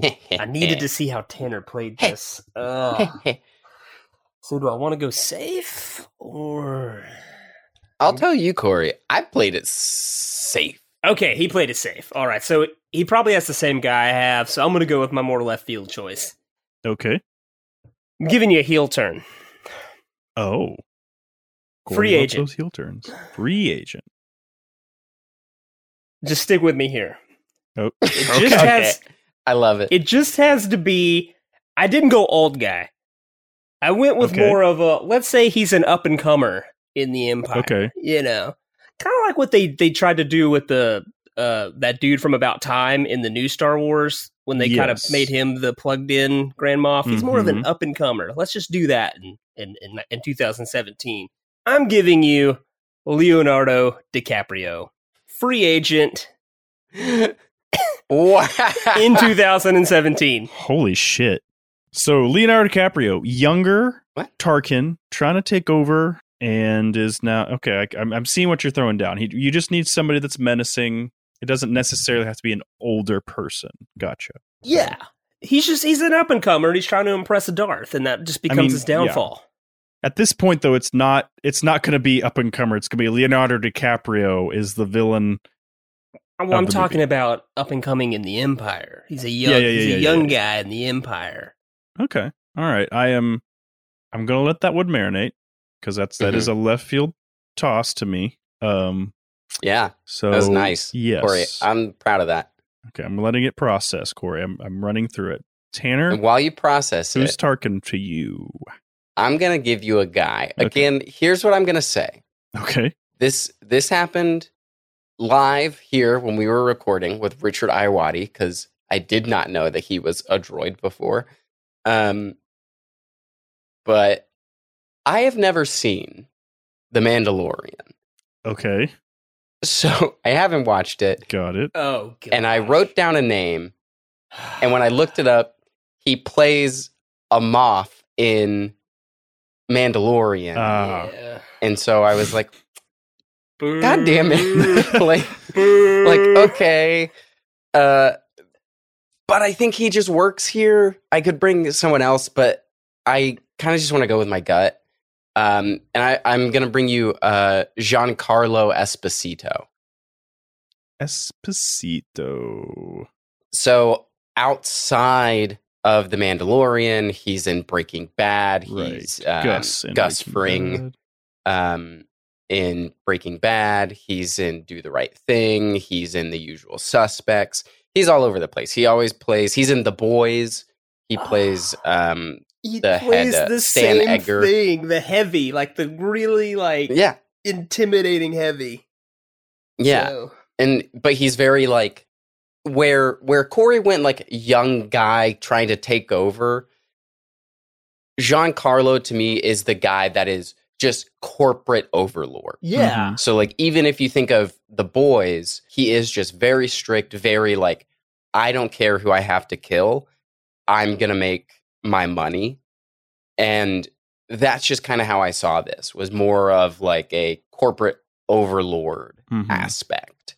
And so, yeah, I just thought Giancarlo made sense. And then I saw he did exactly this in The Mandalorian. And I said, he did. Well, fuck The Mandalorian. I hate this game. And wrote him down anyway. It's the 5-6 degrees of Star Wars. So here's the thing. this is the minefield Growl has led us down, is that we have to pretend that the Mandalorian doesn't exist, because it can't exist, because Star Wars is just starting in 77. Yes. Right. And we took the 77 version, so Boba Fett doesn't even exist, really. Right technically. now. Like, technically doesn't exist now. And so you chose a guy that Star Wars in reality sees as a great Grand Moff Tarkin like character. Right. Like, I can't even debate you. Like, it's a great casting choice. Yeah. Right. But if Nick chooses it, we're going to get so much fandom come at us. The fandom menace. So this is the minefield Nick has just drug us into. We can't win. People are going to hate us. Yeah. So have fun, Nick. Have fun. Well, yeah, you're the one that's on Twitter, Nick. So good luck. The good news is that I don't really give a shit about the fandom. Oh no. Oh great. They're Nick, all. That's the wrong answer. I said what I said, Tanner. They're doxing you right now, dude. All your crap is on Twitter. Here's my thought process here. Now, with you guys' two choices, Esposito, when you're thinking of a Tarkin, it's a British, snobbish kind of mindset, but it's really just more like regalness with this standoff, cold exterior. They're a play on Nazis, basically. So you want to really Nazi this up pretty hard, like just cold Space and ruthless. Nazis. Space Nazis. Yes, thank you. I mean, stormtroopers, literally. And so he fits the bill. He's exactly what you would, when I write down this, a casting person would go, that's my first choice. Let's see if we can go get him. Leo is the left field choice. It is. I get where Corey's coming from with it. He's bringing a younger guy into it. It's going to be the biggest name probably in the whole film. But, and I know he's played villains before, so it's not like it's like... He'd be brattier. Like, you got to think of like the evil king in The Man with Iron Mask. It'd be like a bratty, I'm trying to up and come, but yeah. You're pushing that way. I'm just going to be real. I don't see it, Corey. I know he's capable, but Esposito's who I'm going to have to go with here. So fair. I'm sorry I had to do that to you, Corey. So fans that are mad, like, are you just casting the same character and you same as if suck my dick? Let's move They forward. don't exist. I'm one of them. Here. So anyway, moving forward, Jesse, please write it down. We will move on to, we're in technically pretty much the big four here. And we're going to start with everyone's favorite space smuggler, Han Solo. From one side of this galaxy to the other, I've seen a lot of strange stuff, but I've never seen anything to make me believe there's one all-powerful force controlling everything. There's no mystical energy field controls my destiny. It's all a lot of simple tricks and nonsense. Fuck. Han Solo, played by the Harrison Ford at 35 years of age in 77. You know him. He's Han Solo. He's Indiana Jones. He's in Blade Runner, and also The Fugitive in the 90s. So he pretty much had consistent work as a big name for 2 or 3 decades. Had he not been in Star Wars, he might still be a carpenter right now, just living out in California doing his thing. But because of this, he's possibly the single biggest earner in Hollywood history. Nice.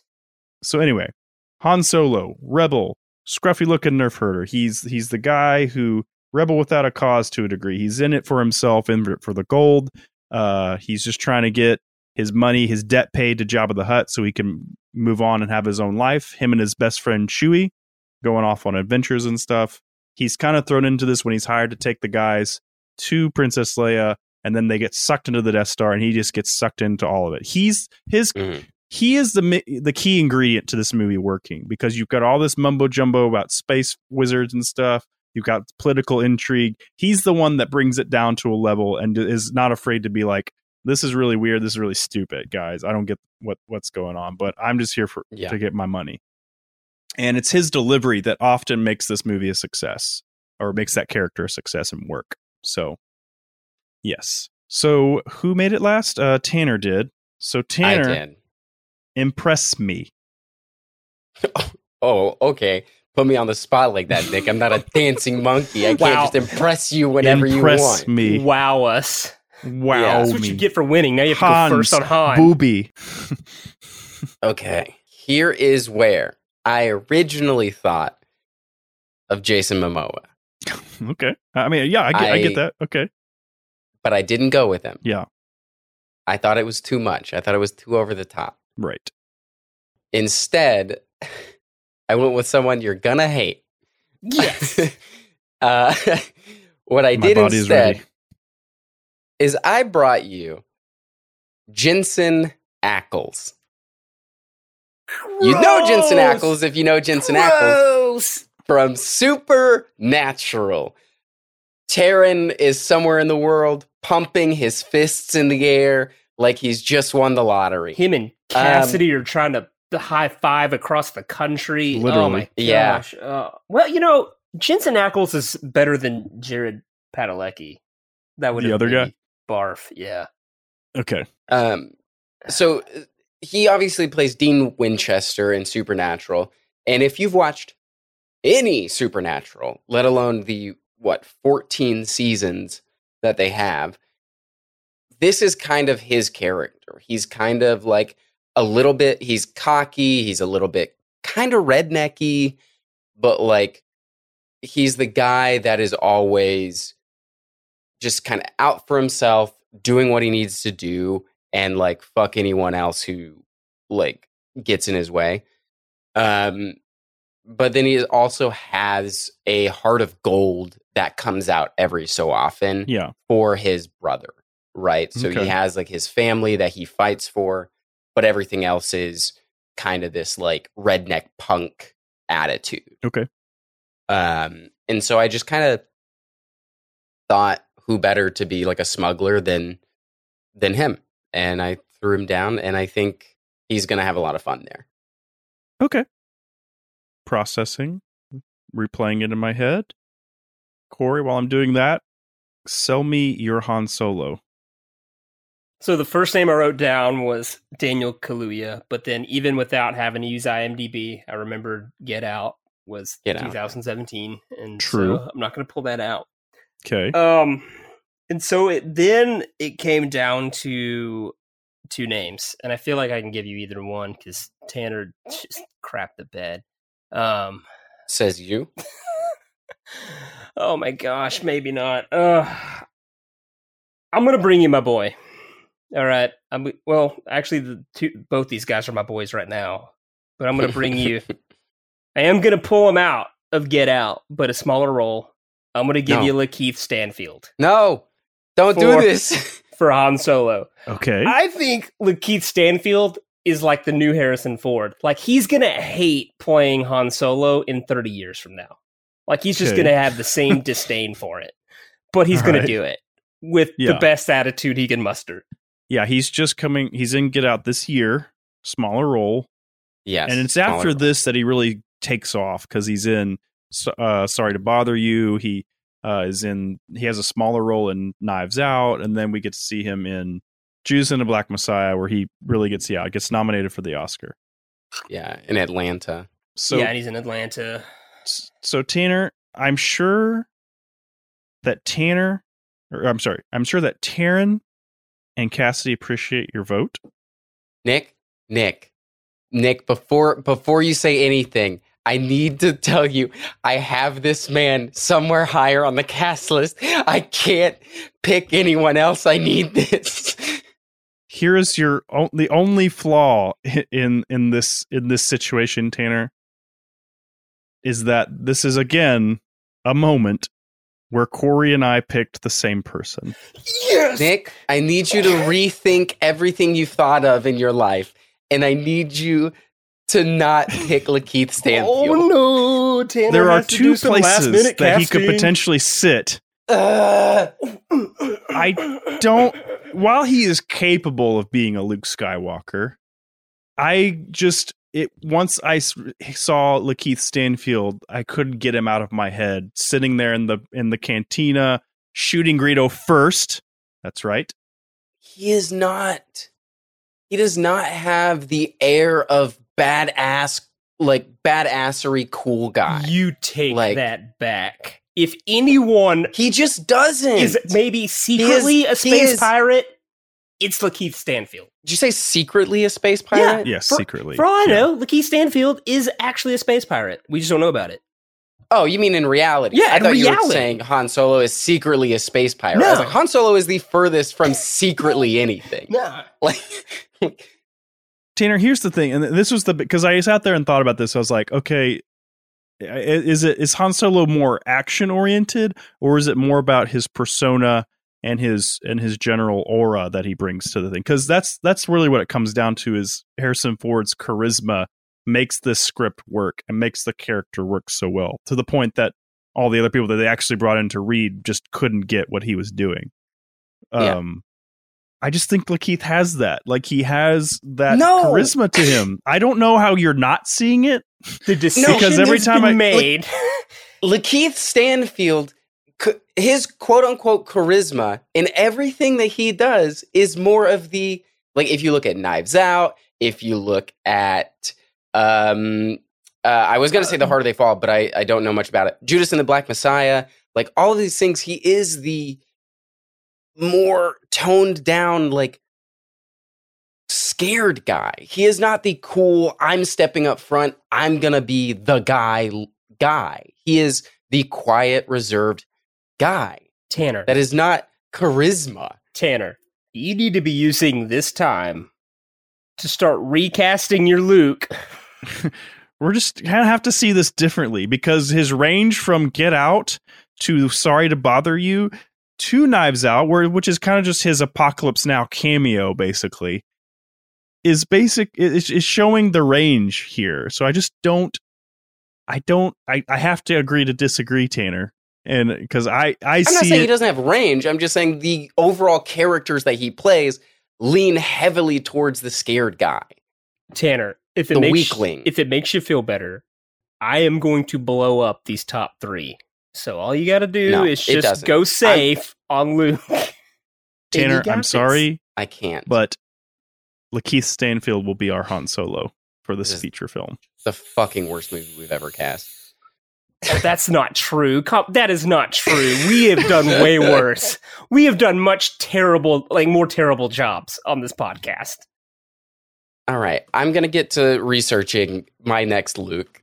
Okay. So while we're doing that, we will move on to the princess herself, Leia Organa. You served my father in the Clone Wars. Now he begs you to help him in his struggle against the Empire.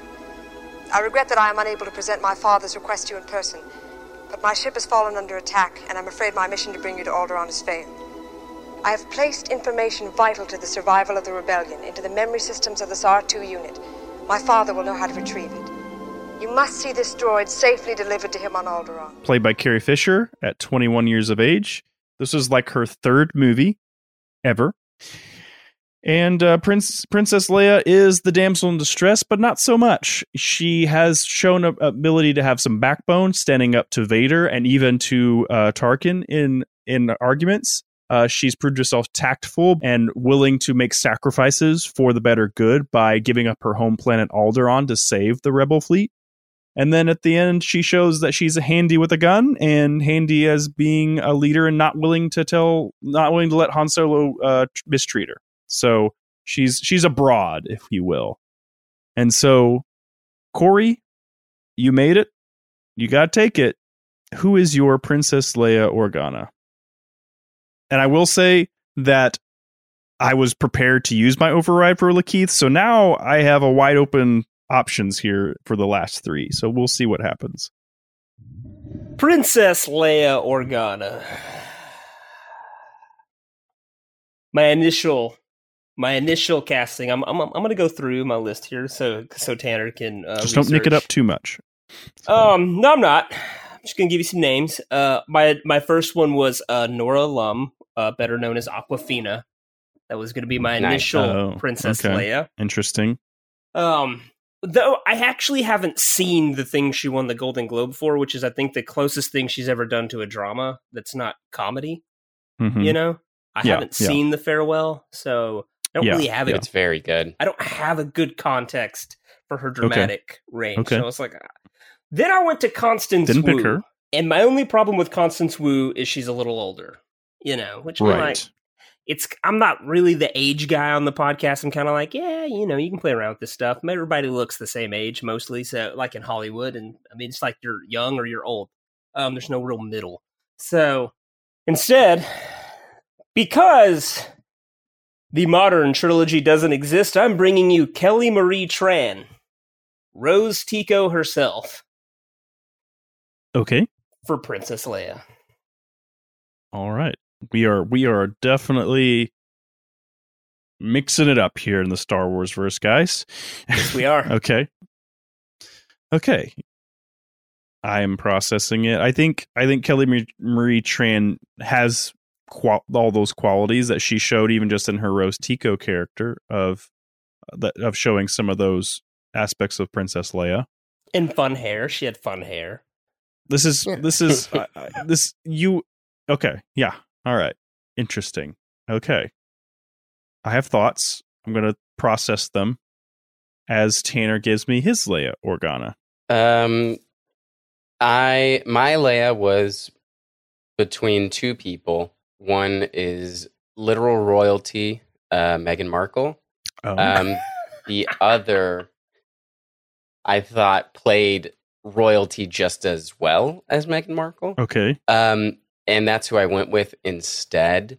I'm bringing you Emma Watson to take her out of Beauty and the Beast because fuck that movie. Corey, I know it's your favorite. Fuck it. I don't want it. Get it out of here. Think about her. Emma Watson. Okay. So Nick Emma hates Watson. Beauty and the Beast, so I know that it's not safe. Though I think she is the best live action princess we've gotten so far.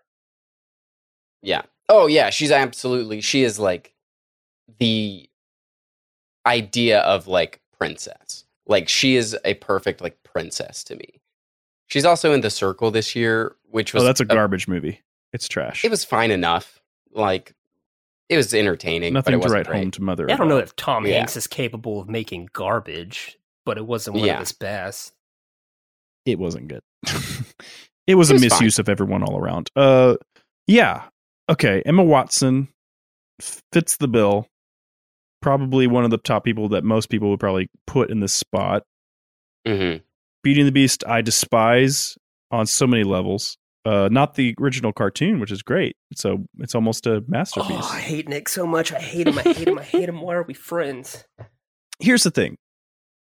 I like Kelly Marie Tran, and I think Emma Watson's okay. Okay. Neither one just screams Princess Leia Organa to me. At all. He's going to use his override. I'm very tempted here because I thought I had a pretty good Princess Leia. She's a little younger than y'all's two's picks, but we can play around with age. She would be 21 at the time. Florence Pugh is who I have in mind. She is a free agent this year. This is before Midsommar, before the Black Widow sequel, before really she just jumps up to true stardom in the next couple years. So she would kind of be coming in as an unknown a little bit. She has made movies before this, but this would be her biggest one to date. And the reason I was thinking about her is because she kind of has that moxie about her. The British accent. Carrie Fisher kind of tries to do a little bit of like a British thing, but it's not really fully a British thing, and it just goes right into American basically. I think she's just the properness and of being a princess to an extent. But when she becomes Leia more, and she's taking off the royal garb, if you will, she definitely shows like just more of that. I'm willing to fight alongside the boys kind of thing, and I see that with Florence more than I do with Kelly or Emma Watson. I feel like obviously Hermione also has a backbone to her character in those roles, but yeah, that's just what I'm gonna do. I'm throwing my hat in there, and I'm gonna pick Florence Pugh to be our Princess Leia. I just think she has the qualities that I want for a modern Princess Leia. You fool! You're and going in blind on Darth and Luke. I know. I have. Yes! I don't know what's about to happen. So, Jesse, write that down, please. Florence Pugh and we will see who these hooligans have chosen for their Darth Vader. I've been waiting for you, Obi-Wan. We meet again at last. The circle is now complete. When I left you, I was but the learner. Now I am the master. What is there to say? You know the name, you know the character. He's probably, if not the cinematic villain, he is one of the top 3 easily. Top 2 maybe even. He is a Sith Lord. In this movie, we just know him as basically the bad guy, the heavy of the movie that goes around, marches around, killing people for the Empire. He's on the hunt for Princess Leia. He captures her, takes her to the Death Star. The heroes have to come save them, and he's pretty much the last line of defense for the Death Star and almost spoils the Rebels' run until Han Solo comes in to save them at the end of the day. So, Corey, were you the last one to make it before me? Yes. Okay. Tell me who you are filling these large shoes, cowl and mask and helmet with. So I texted today, how are we approaching this as rather just a voice or a guy in a costume? Are we going to do 2 people? And me and Tanner I don't really know how Tanner played it, but I said, hey, I'm going to play this as one guy that I think can do both. So I needed a guy who can fill out the costume, look at least, muscular. I wasn't worried about his height as much. Yeah. As much as just maybe just some size. You know? Tom Hardy has proven that you can make somebody look huge in movies and not do that. So. All of Hollywood's really short, and movie magic. So right. Platform shoes. The 2 names I tossed out immediately. I wrote down 4 people. I tossed out Dolph Lundgren. He's 6'5", and I liked it, but I was like, I need a deep, imposing voice that you just throw a little robot thing on top of, and it sounds good. You know? Yeah. And so I also threw out Josh Brolin for no other reason than he's Thanos right now. Yeah, I don't need him doing both. Mm-hmm. So I'm gonna throw you a guy. Okay, one of my guys. I'm not gonna give you Javier Bardem. That was one I was really leaning on. Interesting. Okay. Was really leaning there, thinking about that. I'm not going to do it. And instead, I'm going to bring you Idris Elba for Darth Vader. Okay. He's got the size. He's got the voice. What is he doing this year? In 2007. Oh, man. Oh, crap. I didn't look. Let me. Oh, no. I might be in trouble. Oh, no. Idris Elba. No.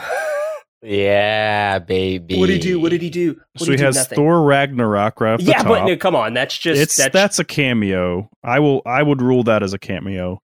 It's just timed up. That's fine. One scene, really. So he's in the Dark Tower flop. Yes, he's the gunslinger, but that movie just flops like nothing else. Does not work. And then he does really good in Molly's Game, but I don't think it has to be Idris Elba in Molly's Game. Okay. So barring the Thor Ragnarok cameo, he's pretty much wide open in this year. So, but no, that makes sense. I see exactly what you're talking about. He can be imposing. He's got a gruff, deep voice. Before I go further, let me get Tanner's take, and then I will process both. So let's move there. So we've got Idris on the map. Tanner, who's your Darth Vader? My Darth Vader is a guy that you probably don't know. Okay. Yes. Classic Tanner. I love it. He's great. He's so good. And I'll start off by saying I know him from Stargate SG-1. Okay. Oh, yes. He plays Teal'c. Okay. His name is Christopher Judge. That you would name know is him. Familiar. He's the voice of Kratos in God of War. Better. Okay. He is mercenary security number 4 in The Dark Knight Rises. If that helps I actually know exactly who that is, strangely enough. Because he has the one line that says, "Who are you?" And you're like, oh, that dude should be a voice actor. He is. He's Kratos. And there he is. He's Kratos. Exactly that. Okay. I literally know him from House Party 2 because I just watched the House Party movies. There you go. but he's got that voice, and it's so booming, it's so deep, and it's so like just kind of, if you know Christopher Judge, it is kind of iconic. Like, for sure. It's a powerful voice. I'll give you that. And then like in Stargate, he plays this like alien who is very like kind of stoic, a little bit robotic. Yeah. But he's massive. He's like huge, stacked, and he is kind of a slow moving force. Yeah. Right. He's their muscle who's not like out in front. He's just kind of walking up. So that's kind of what I see with Vader, right? Yeah. He's never running to the fight. Right. He's not worried about it. He knows when he gets there, he's going to finish it. And he's slow to action, but when he does it, it has a huge impact. Like in the scene when he chokes one of the top Empire Death Star guys who's questioning the Force and everything. Yeah. So yeah, I get what you're saying there. Okay. So, interesting. Christopher Judge. Wow. He was in an episode of MacGyver and then ends up in Stargate with MacGyver. Yeah, that was like his first thing he ever did. Nice. Was MacGyver. So, and he was in 21 Jump Street. So the obvious questions come up, but then they pretty much answer themselves, which is Florence Pugh, white, Christopher Judge, and Idris Elba, African Americans. I'm glad you brought that up, Nick. Not a problem because James Earl Jones, black African American man, played Darth Vader. Darth Vader was, for those that aren't familiar with the lore, Darth Vader was basically played by three people. There was the stuntman who played him, the swordsman who played him, and the voice actor of James Earl Jones. And when we finally see his face, he's a completely different actor because we find out later that he's Luke and Leia's dad. Mm-hmm. So I'm gonna cast this based on that this is the only movie. We're not thinking about 3 movies down. So it's just so that we're not having to play that game. But I love both these picks. I'm just saying I'm glad you brought it up. None of the lore exists. Right. Yeah, this is new. New IP. Specifically went Leia, because Star Wars failed to try to crowbar an Asian actress into their like newer trilogy. Yeah. Failed hard. Yes. So I was like, my Leia's going to be Asian. She's going to be an Asian actress. And then I'm preventing Empire from being written. That's what's happening. Okay. All right. Why would Empire not be written if Idris is in it? Or well, I mean, if his helmet ever comes off, he's not Luke's dad. Maybe. I mean, I don't know. I don't know who Tanner brought. It's very possible. But okay. Well, I brought Lakeith Stanfield, but I don't know who I'm bringing next. But Florence and Lakeith aren't twins. I mean, obviously they didn't think about Vader being his dad at this point, and even if they did, we'd never take off Vader's helmet in this movie. So he could be anybody. I'm burning the trilogy to the ground. That's my goal. Yeah. So look, you can have siblings that are black and white. Yeah, it's true. It happens. It's scientifically possible. Yeah. So my pick, Corey, I had Idris Elba written down. Yes. But. There's a big but. But Christopher Judge as is Kratos not the same size and build as Kratos in 2017. Is not the same size and build as Kratos. Now you're correct, but his performance, like it's that video game alone, like you could which I did. I just watched it. I was like, this was just a great experience to watch, and his performance in it was great.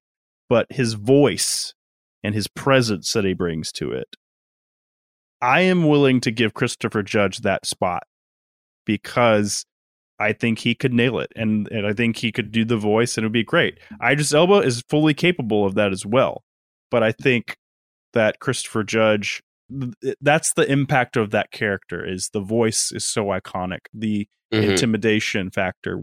We can take care of that with camera angles and everything. Make the low angle big guy. He's in a suit the entire time anyway. He's also a big guy. I'm giving him the call. Christopher Judge, welcome to the big leagues.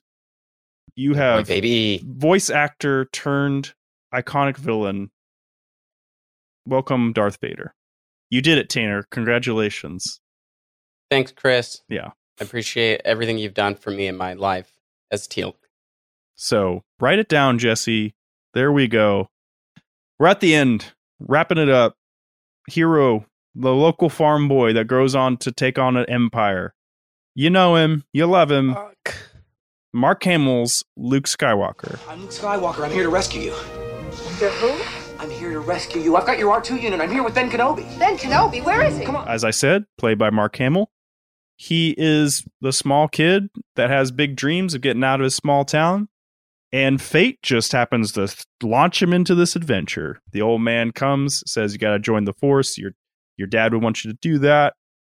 Gets on a ship, jumps in the Death Star, saves the day. All that good stuff. He is the quintessential kind of hero archetype. The young kind of ignorant to the world, learning it. We see the world of Star Wars through his eyes.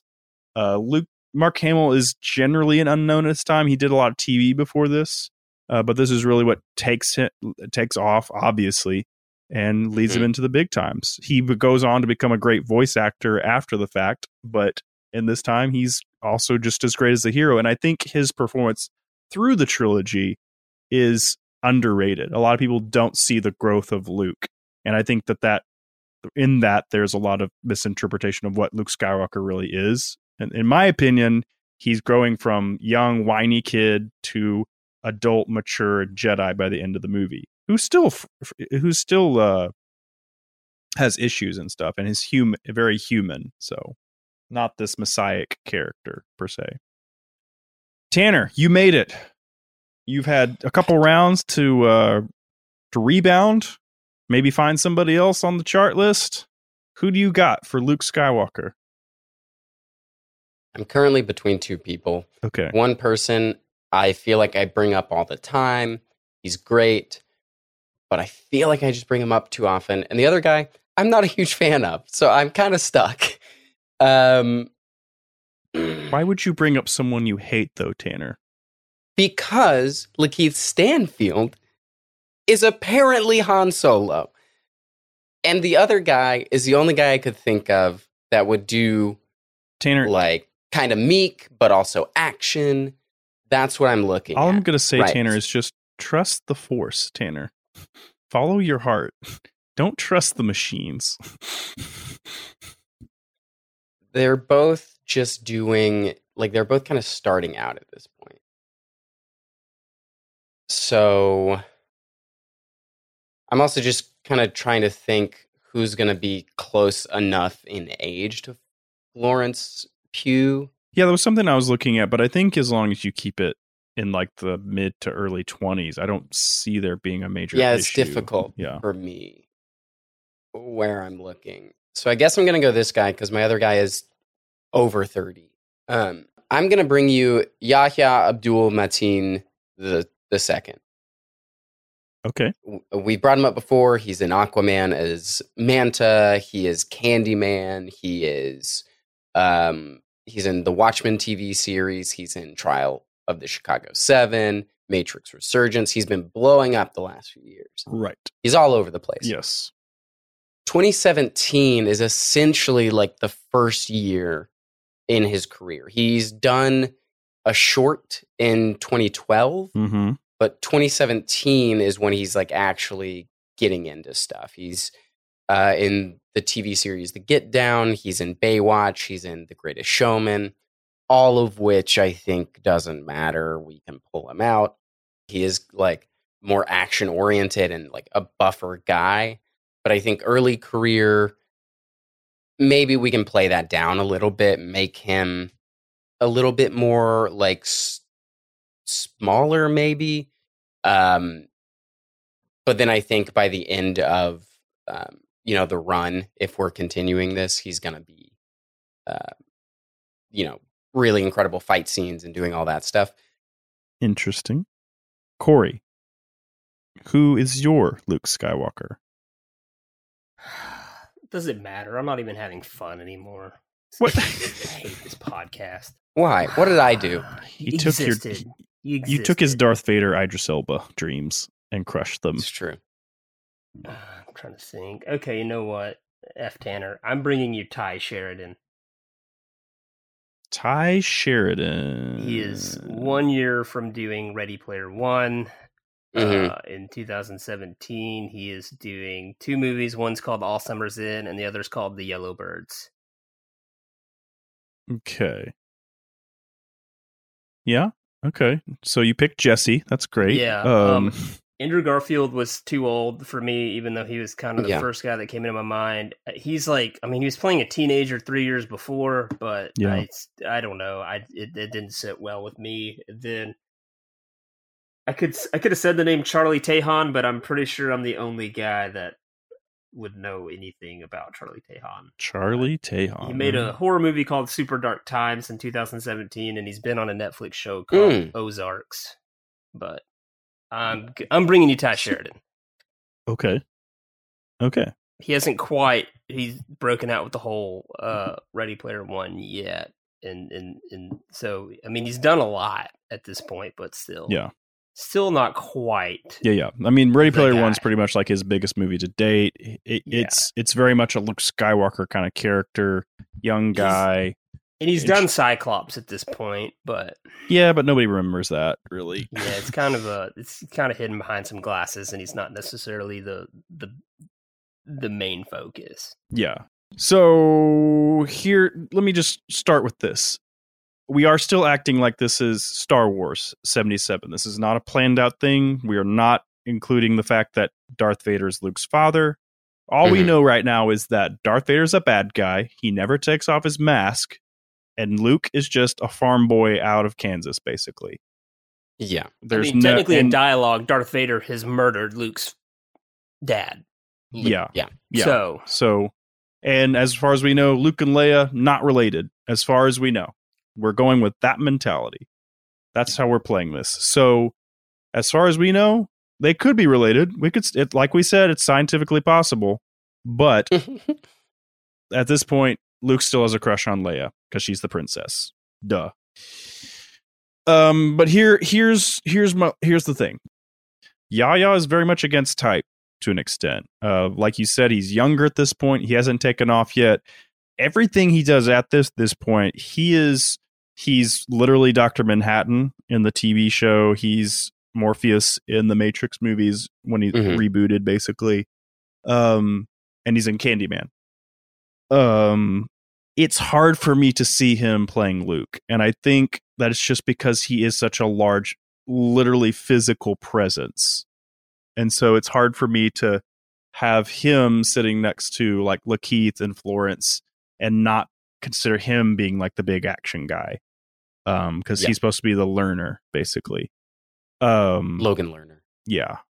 So my choice is probably going to go to Ty Sheridan because I'm going to play more closer to where Luke is at in the story as being the small down in his luck kid who is just looking for a way to get out of town. And I think that he'll play better off of all the other characters in the cast that we've built around that. Yeah. And so that's just where my mind went. So yeah, I'm going to go with Ty Sheridan and wrap up this cast. All right, Jesse, I think you've got those written down for me, so I'm going to run down this list. So, from the very bottom all the way up, our stormtroopers will be played by yours truly, the cast of Take 5. Just not hitting anything with our guns or anything, getting brainwashed and everything. Aunt Beru will be a cameo of Salma Hayek. Uncle Owen, Tom Wilson of Back to the Future fame. Wedge Antilles will be sharpshooter Sebastian Stan. Biggs Dartliger will come to a tragic end as Shia LaBeouf. Chewbacca will be surprisingly played by Jason Momoa, but it's fun. We'll go with it. C-3PO will be played by Richard Ayoade. Obi-Wan Kenobi will be played by a slightly aged up but still ready to duel Russell Crowe. Grand Moff Tarkin will be played by the guy who also played another version of Grand Moff Tarkin, Giancarlo Esposito. Han Solo will be played by Lakeith Stanfield. Princess Leia will be played with a lot of moxie by Florence Pugh. Darth Vader will be played by the voice actor of a video game generation and other places as Stargate's own, Christopher Judge. And our Luke Skywalker will be, instead of being the hero of Ready Player One, is instead going to be in the biggest movie of all time, sans Gone with the Wind, Ty Sheridan. And that is Star Wars 2017. What a list. Everyone hates it. The silence is deafening. A couple of items. I love most of it. But I'm walking off set as a stormtrooper the second that Christopher Judge walks on set. I'm out. Put some fucking respect on his out. name, please. Like, I'm taking my helmet off and I'm walking off set. I'm done. I'm out. That is atrocious that you would do that to that man. So yeah, that's the cast. Corey, I hand it back over to you. And I believe it's your turn. It is my turn. I'm not going to go too far off what I just did with Empire Records, actually. Okay. I'm going to keep it kind of in the same vein, mainly because about the time the next episode's getting released, I will be graduating. Yay! It's going to be May. Woo! Everybody will be doing those It's stupid gonna Justin be Timberlake May. memes. It's going to be May. It's May. It's the end. It's summer. It's the end of school. So what better movie to do than the greatest end of school, beginning of summer movie of all time, Dazed and Confused. Richard Linklater's only good movie. Yeah. There you go. So 100%. But great. So I'd like to do that one just to celebrate all that is May. Even though we're all old and I'm actually the only one, I think, still in school. So a lot of people go to college for 7 years. I was torn about what year I want to take it to, but I know that we're going to take it to a year in which we're going to burn some things to the ground. Oh, okay. So I think my choice was I can either go to 87 and y'all can destroy a lot of things I really love, or we could go to 1999, which is often considered the greatest year in movie history, and possibly destroy a lot of things a lot of people love. So I'm saying Dazed and Confused, 1987, destroy things I love. Yeah. We just destroyed Star Wars. I'm not gonna step on 1999s yet. So we have never been to 1987 because there is a lot going on in 1987.